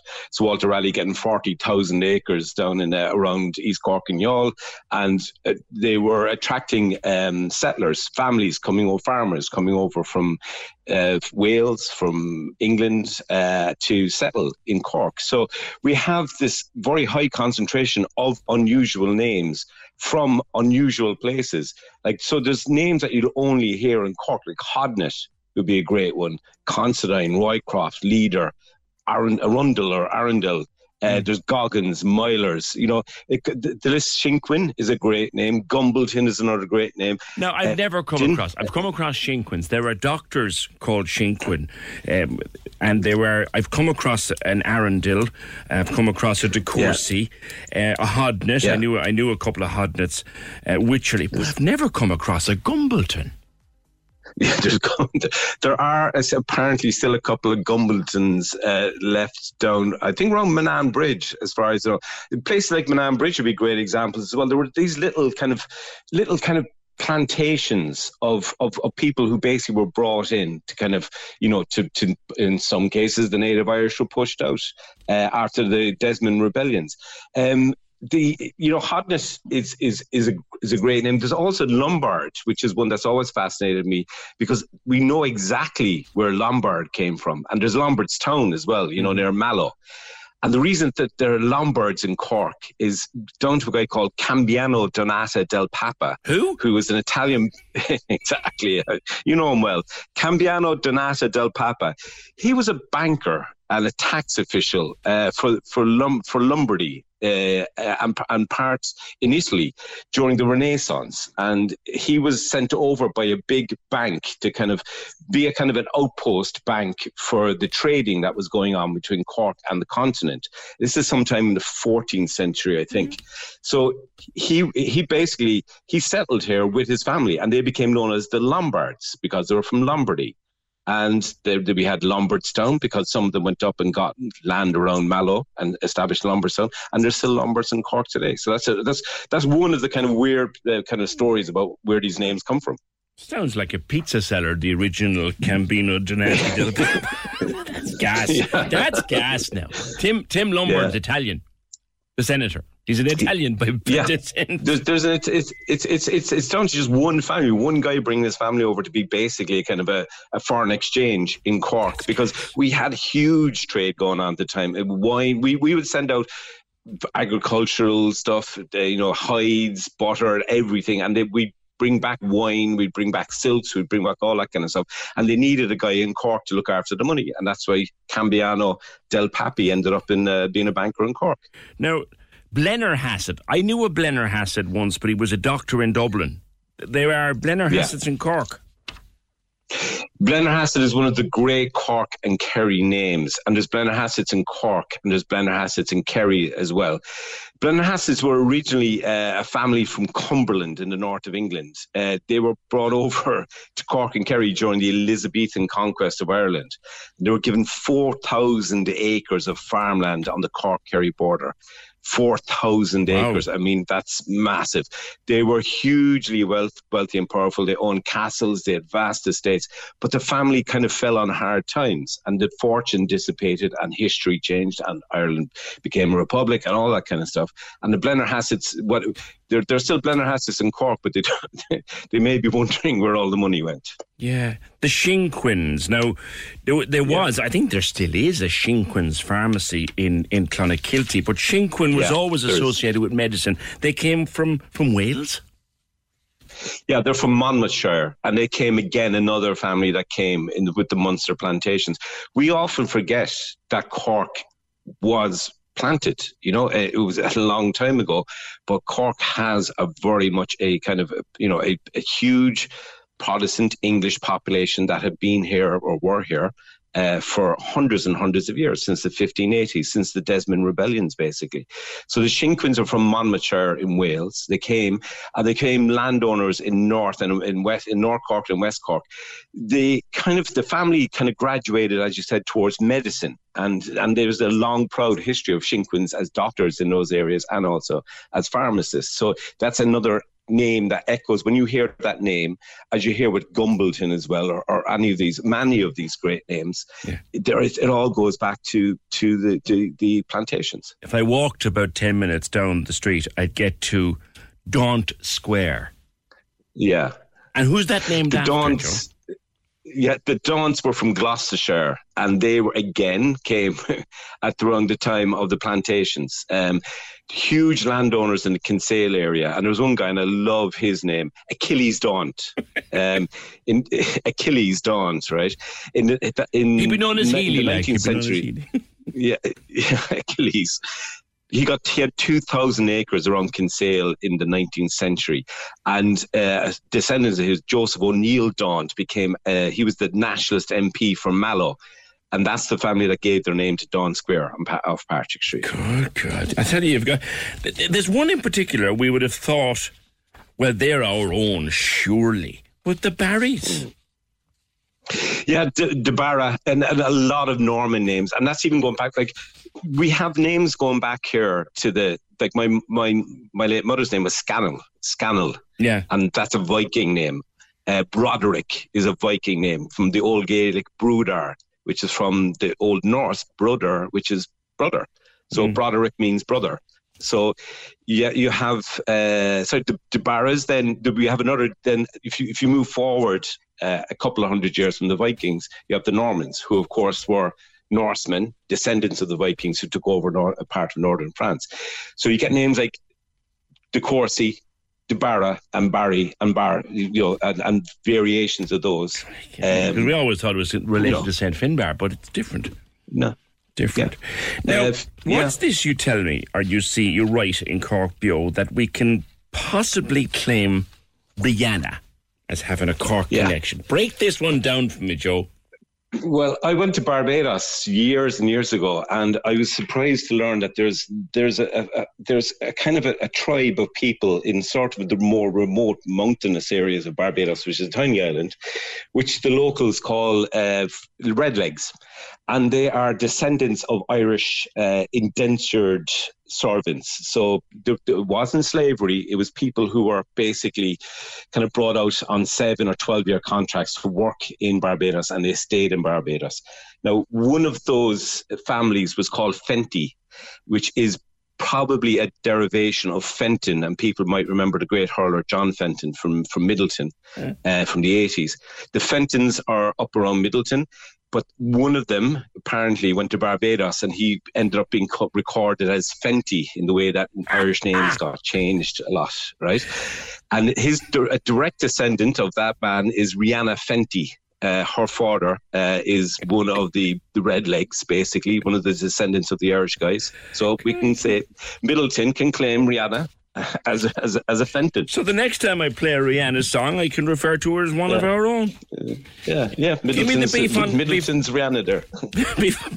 Before I let you go, give me the brief on, and I would never again have looked outside of Cork. John Considine, another great All-Ireland star. Well, Considine is an unusual name, and they think that's a kind of one that's shrouded in mystery, and a lot of these are. So what you end up with is kind of theories, but Considine seems to come. One of the theories is from France. A part of we also had a huge, with the Huguenots that came here as well. And there's a lot of Huguenot name in Cork because it was a big Huguenot quarter in Cork as well. So that could have been from France, but there are other theories about it as well.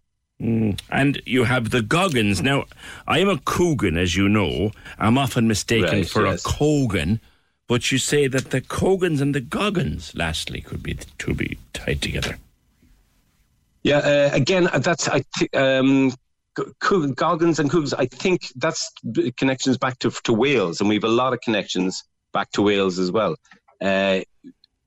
In Cork, because the Welsh came here in numbers during the plantations. They also went to parts of Wicklow as well, and people who are familiar with Wicklow will know that if you go up into the mountains there, you get some very strange accents up there, which are to do with Welsh people that came over. The Welsh also came in huge numbers to Waterford, to parts of Waterford as well. So that's another kind of like echo from history, so to speak.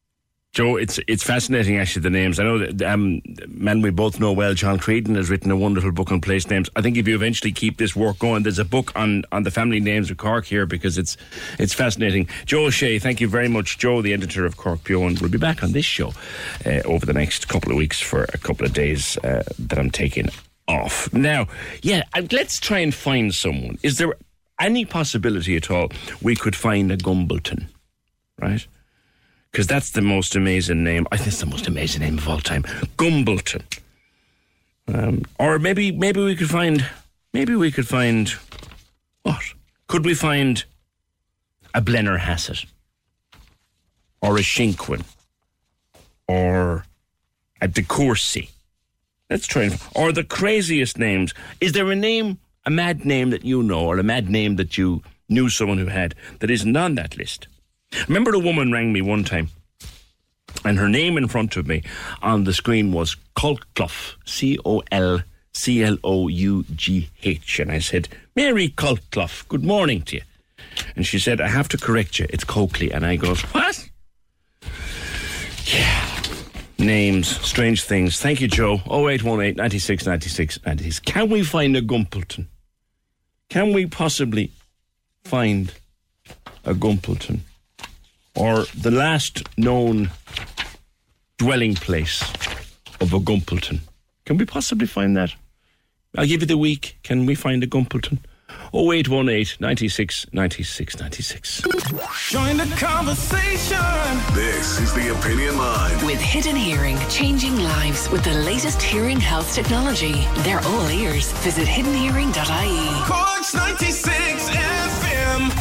The Cork Diary. On Cork's 96 FM. The 96 FM Cork Diary is a free service. So if you're a community group, a non-profit organisation, or if you're involved in a fundraising event, let us know and we'll tell Cork all about it. Email your event details to corkdiary@96fm.ie. You are joking me. Henhole? Someone here in Carrigaline claiming that their next door neighbours were called Henhole. We're Germans, great neighbours, lovely name, Henholes. Gumbleton's in Belgrove in Cove. He was famous for growing exotic plants. There may have been some Gumbletons in Ballymacoda. If we can find any living Gumbletons, or even recently deceased Gumbletons. But that's going to take some beating before the end of the day. Henhole. 0818 96 96 96. Now, cocaine is a problem. Cocaine is a scourge. It is the drug of choice for so many people. The recreational drug of choice. And it's mainstream. So many people now, part of going out for a Saturday night is to snort a line before they go. And the Citizens' Assembly on Drugs has been meeting over the last while and is likely to suggest the decriminalisation of certain amounts of certain drugs if they're for individual use. But is it time that we should start randomly checking people in their workplace for drugs? Conor Lenihan is a former politician, and before that, a former political correspondent, and joins me to writing about this in the Sunday Times, Conor. And you make that point. Maybe it is time to start looking at random drug testing in the workplace and it being part of your day. Good morning. Yes. Well, that's what I would recommend. Certainly, that's what I wrote in the Sunday Times. I believe we're moving in that direction in any event because random drug testing is conducted on all members of the Defence Forces. In other words, every member of that organisation can be tested randomly and without warning. This is also now going to be rolled out in the next few months with the Garda Síochána, and I believe that we should extend that to nurses and doctors and healthcare professionals as well, because again, patients, it's a life and death situation in many cases, and I think any of your listeners would be very disturbed if it emerged, for instance, that medical personnel treating people in vulnerable situations were also overloaded with cocaine or one of the heavier drugs. So I think there's a logic to this, and it's not as if this doesn't happen elsewhere. In America, companies are perfectly entitled, if they sign an employee up on a contract, that the contract could involve random drug testing, and of course disciplinary measures could be taken if there's a number of breaches or whatever the protocol is. Commonplace. It's commonplace for a condition of your work to be that you're never drunk on the premises, never under the influence on the premises. That's commonplace. But random drug tests. Like I come in here on a Monday morning at whatever time I do, 7 o'clock or 7:15, and someone is there saying, "Okay, PJ, dipstick, here we go."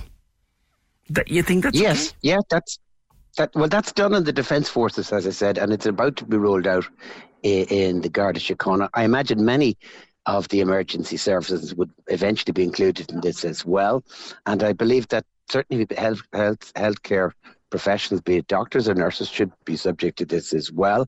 And I believe that the employers, your employer down there in County Sound, should have the right, if you've signed a contract to take up employment there with the radio station, they should have a right to say, well, I mean, this can be reasonably interpreted. I mean, obviously, you don't lose all your legal rights. Obviously, things would have to be proved and the testing would have to be proper. And then obviously they would have to have a protocol, maybe a 3 strikes rule that, you get warned formally or you get referred to treatment. Because one of the effects of decriminalisation, that we're now heading down this particular way, is that you may in fact have a huge explosion in the level of usage. This implies a huge cost, to everybody in this society, people presenting it with mental illnesses that they shouldn't be presenting with at a very young age. You make the point in your piece in the Times. You make the point, and I'll quote you here, Conor, if I may. No doubt the Assembly will suggest the decriminalisation of the possession of certain amounts of drugs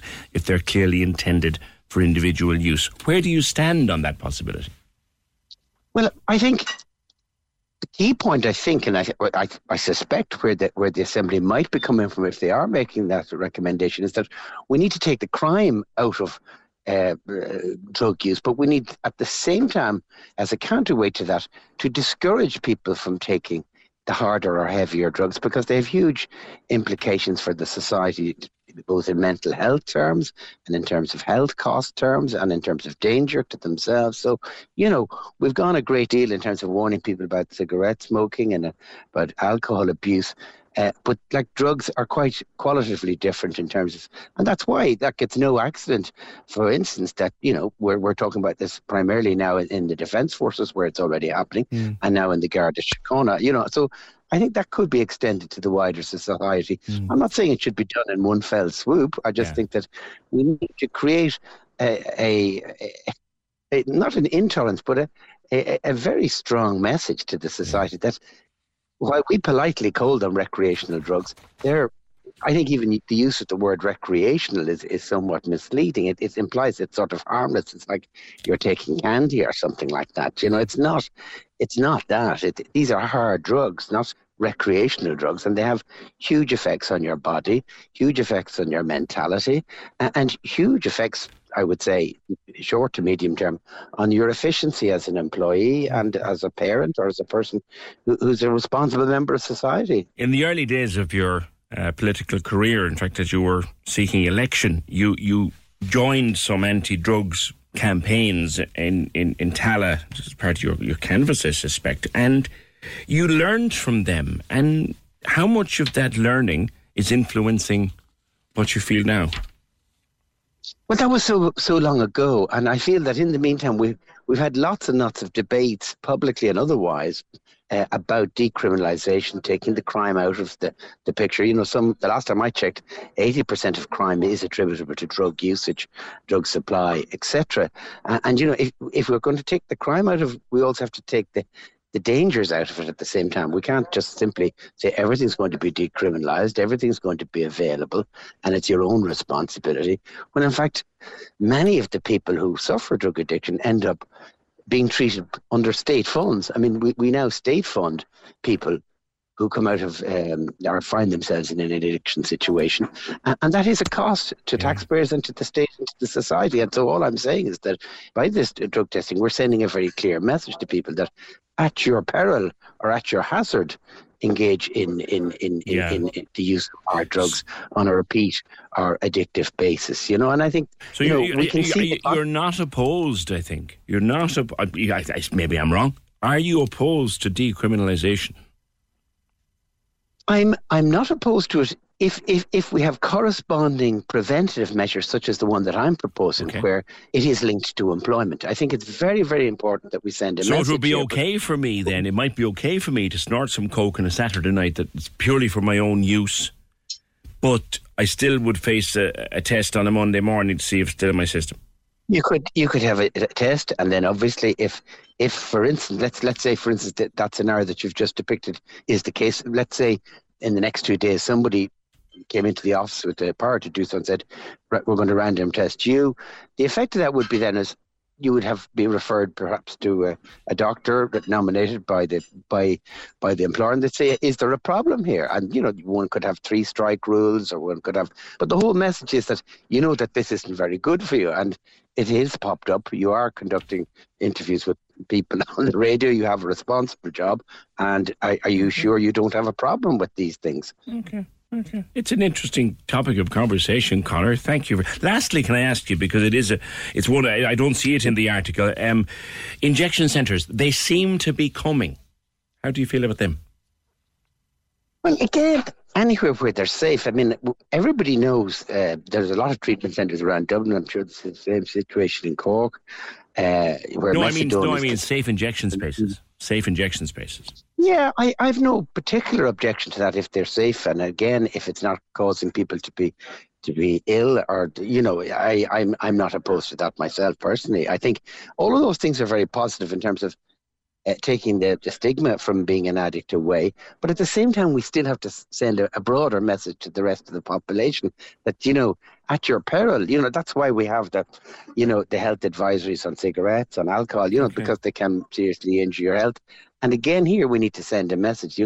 These are not equivalent to alcohol or to other lesser types of, if you like, things that people engage in. There are those who would argue, and they'd argue vehemently, that alcohol does more harm in this society than the Class A drugs put together. Yeah, and we have very significant controls over our alcohol. For instance, when you drive a car, you're not allowed to, engage in alcohol now, and we've toughened that. And also, I think, by the way, as far as I know, if somebody is alcoholic in the workplace and it's clearly picked up in the workplace, there is a responsibility on the HR people, be it in your own station or wherever, to say, well, look, I think there's a problem here. You're not. If I come in here drunk, it's a very serious offence. Absolutely. Conor, it's one we'll throw out to listeners to the opinion line. I greatly appreciate that. Conor Lenihan, writing in the Sunday Times.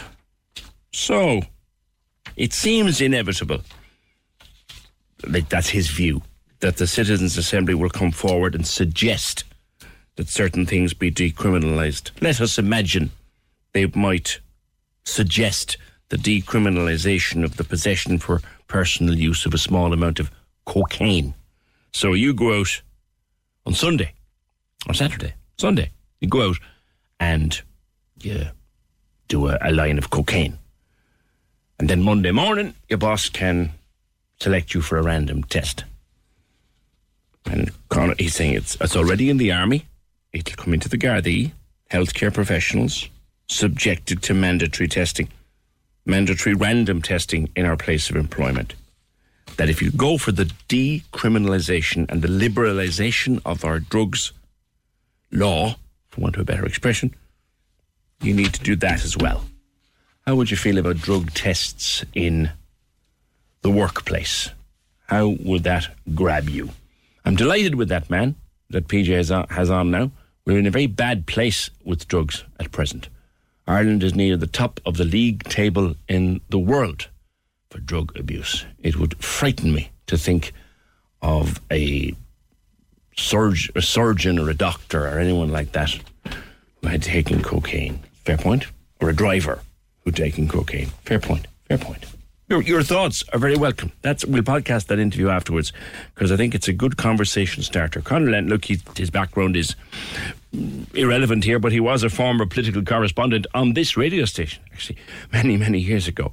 A junior minister for a number of years. Went on to work, I think he was in Moscow for a few years, working in the science sector. But now he is writing for the Sunday Times and suggests that if you're going to decriminalise or liberalise the drugs scene, as may well happen, then you need testing in the workplace. My search is on for a living, breathing Gumbleton. I would love to. This is only Tuesday. I would love to find a living, breathing Gumbleton by the end of the week. Because I think it's actually a cute name. I think it's a really cute name, Gumbleton. We had a Gumbleton, I think, in Cove at one point. Then Ballymacoda. I'm told now there was an Eileen Gumbleton in Youghal a while back. There was a Gumbleton, or there are Gumbletons in Ladies Bridge. Tell PJ that. There was a teacher in the primary school in Youghal called Miss Gumbleton at one point. She's married since. Sorry, can't spell, says Anne. Yeah. I would love by the end of the week to speak to a living, breathing Gumbleton, if that's possible at all. 0818 96 96 96. Some more names coming in. I thought we wouldn't beat someone who rang in and said they had a neighbour called Henhole. Their neighbours in Carrickline at one stage were called the Henholes. We've beaten it. In a minute. Join the conversation. This is the Opinion Line. With Hidden Hearing, focused solely on your hearing health for over 35 years. They're all ears. Visit hiddenhearing.ie. Cork's 96 FM. Now, Heather, where did this happen to you, and when did it happen? Morning. Morning, hi. It happened last night around 10 p.m. on the Ballincollig link, so Ballincollig to Bishopstown direction, between junction 2 and 1. Okay, so you were coming towards town, were you? Yeah, I was heading for Bishopstown, so yeah, back that direction. Okay, and what happened to your car?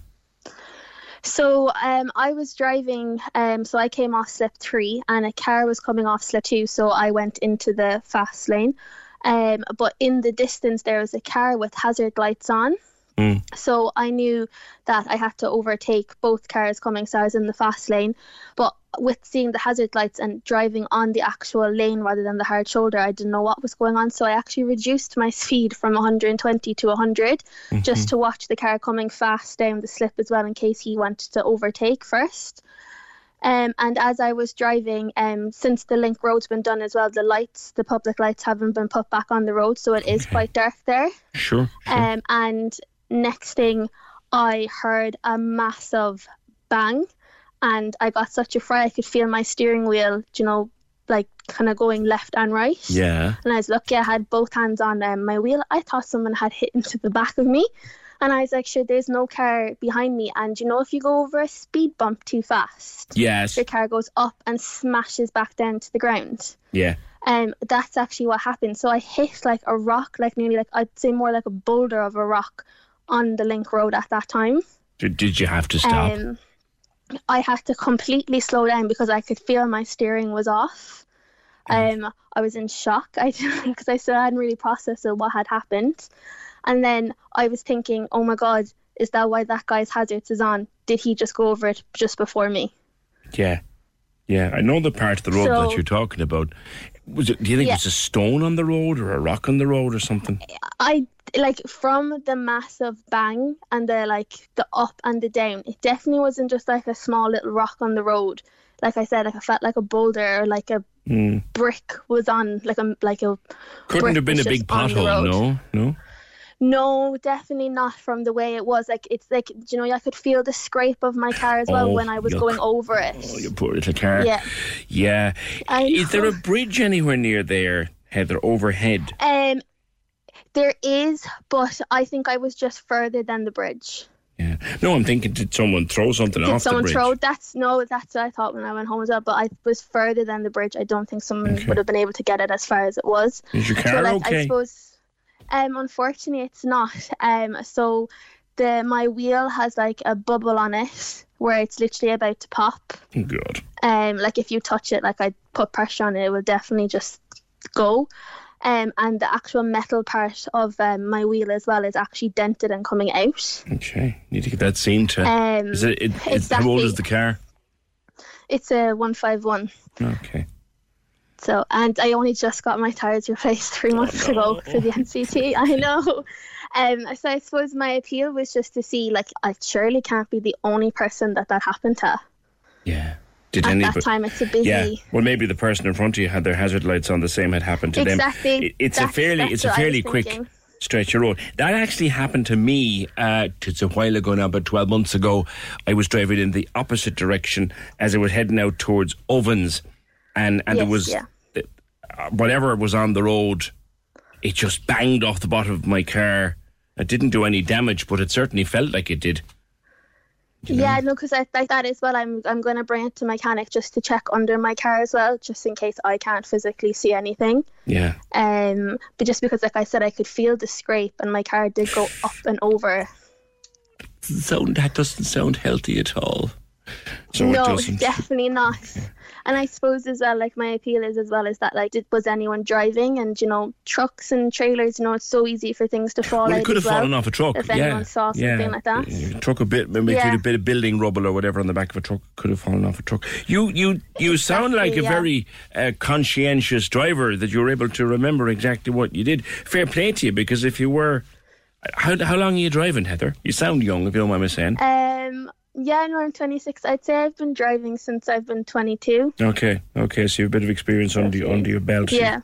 Okay. But like I said, I felt like if I didn't have both hands on the wheels, I think I would have lost control of the car completely. Yeah, you were driving very consciously and very perceptively. If anyone came across it, they can let us know. Thank you very much. That's Heather coming in from Ballincollig to Bishopstown last evening. A car hit something like a rocker or boulder of some kind on the road, big bang and a scrape, and there's damage done to the wheel and possibly to the undercarriage as well. There was another car with hazard lights on. She's thinking the same might have happened to them.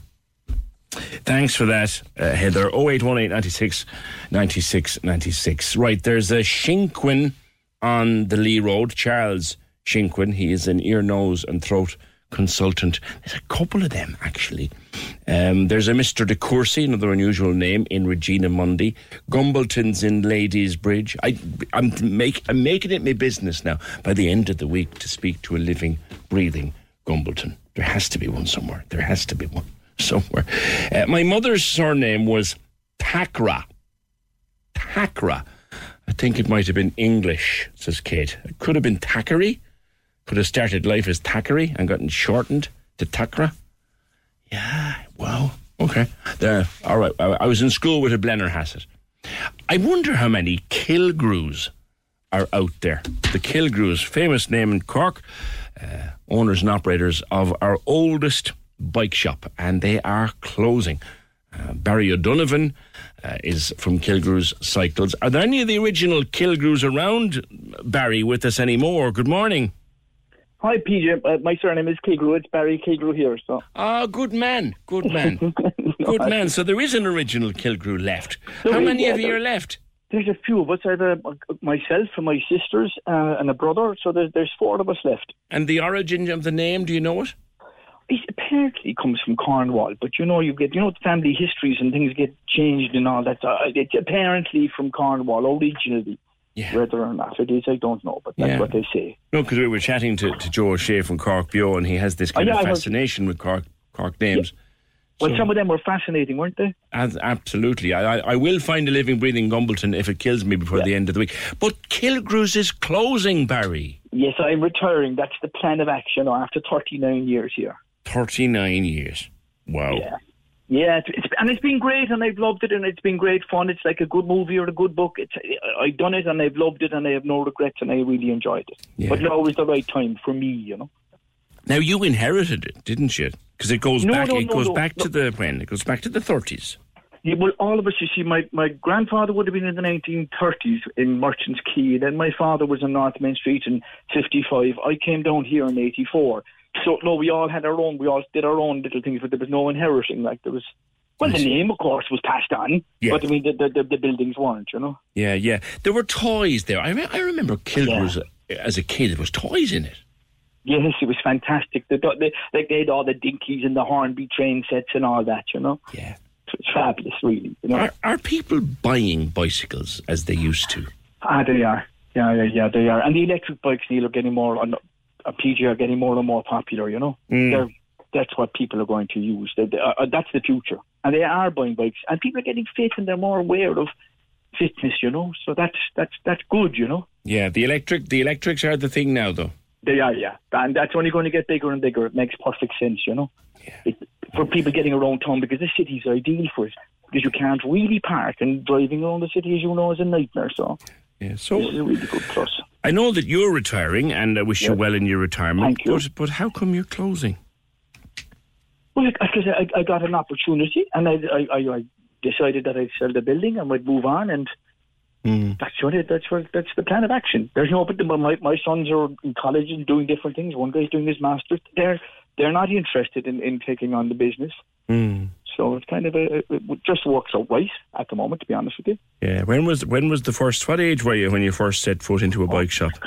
God, I'm trying to think back. I said 19 when I was 1980, whatever. But the lads in the area said they remembered me when I was 12 and 13. So do you know what family businesses are like? At Christmas would come along and boxes needed to be broke down, and you know the way it was. Like, so I'd be knocking around in bike shops when I was very, very young. One thing that was very famous about the shop was repairs. You could repair pretty much anything that went wrong with a bike. Yeah, that's the way it should be, Neil. That if you sell something, you should be able to repair it, not replace it with a new part. You know, actually repair the working part itself, which is great. Are the modern bikes repairable, or are they new part jobs? Some of them, sometimes with some of the new stuff, you have no choice. Like with one boy with certain levers, you have no choice. You can't repair them. You have to replace them, because that's the society. If you think how things are now, it's become just replace to put a new one on. It's cheaper, blah blah blah. By the time you have somebody done. Yeah, I remember I had a bike one time when I was going to school in Cloistercreastry, and I had trouble always with the back brakes. I had trouble for months, and there was a great bike shop up in Capwell Road, and he did his best for me, to be fair, but the problem kept recurring, and it was into Kilgrews. I went with the bike eventually, and it was fixed in half a day. It never happened again. I don't know what the problem was. It just kept recurring. It kept sticking. I know what you mean. Sticking, and in fairness, your man up in Capwell Road, he's gone from us a long time since. He used to get it loosened for me. And I left it with him at one point, and he got it going. It was flying, and about 6 weeks later, it stuck again. And I was in town. I was actually in town on the bike, and I said, Ara, blasted, I'm going to go into Kilgrews and see what they'll do. Sure, they had it sorted. But that's a good story, yeah. It's a great And you story. never had a problem again, of course. Never had a problem, whatever the hell it was. Never had a problem again. Barry, listen, I wish you well in your retirement. It'll be sad to see Kilgrews go. And will you have a sale at the end? Oh, we are having a sale right now, PJ, so this is your chance to go in and get super fit again. Those days are gone, I think. Always keep yourself fit, keep yourself active. Now is the time to get a bike at a good price. PJ, come in and we look after you. Get rid of that little bit of extra weight that you're carrying at the moment. You were always legendary salesman as well. I'm going to let that last bit go, Barry. Come on, you messer. Thanks very much. See you later, PJ. And I wish you well in your retirement. Barry Kilgrew of Kilgrew's Cycles. Yes, here's a name. I didn't think we'd beat Gumbleton. My mother's name, there's a Hewitt there. No, Hewitt, we can have Hewitts there, Hewitts everywhere. John Shinquin is a resident of Care Choice in Montenotte, retired Army Sergeant. My wife's name, says this text, I know where you're from. My wife's name is Clutterbuck, and I never met another one. There can't be too many Clutterbucks around. I have some chance of finding a Gumbleton, but I'm never going to find another Clutterbuck. That's it. Programme edited by Emer O'Hay. There's a few of them around. Produced by Fergal Barry, and there's a few of those around too. Your podcast's up shortly, and we shall talk to you tomorrow, just after 9. Join the conversation. This is the Opinion Line. With Hidden Hearing, changing lives with the latest hearing health technology. They're all ears. Visit hiddenhearing.ie. Corks 96 FM.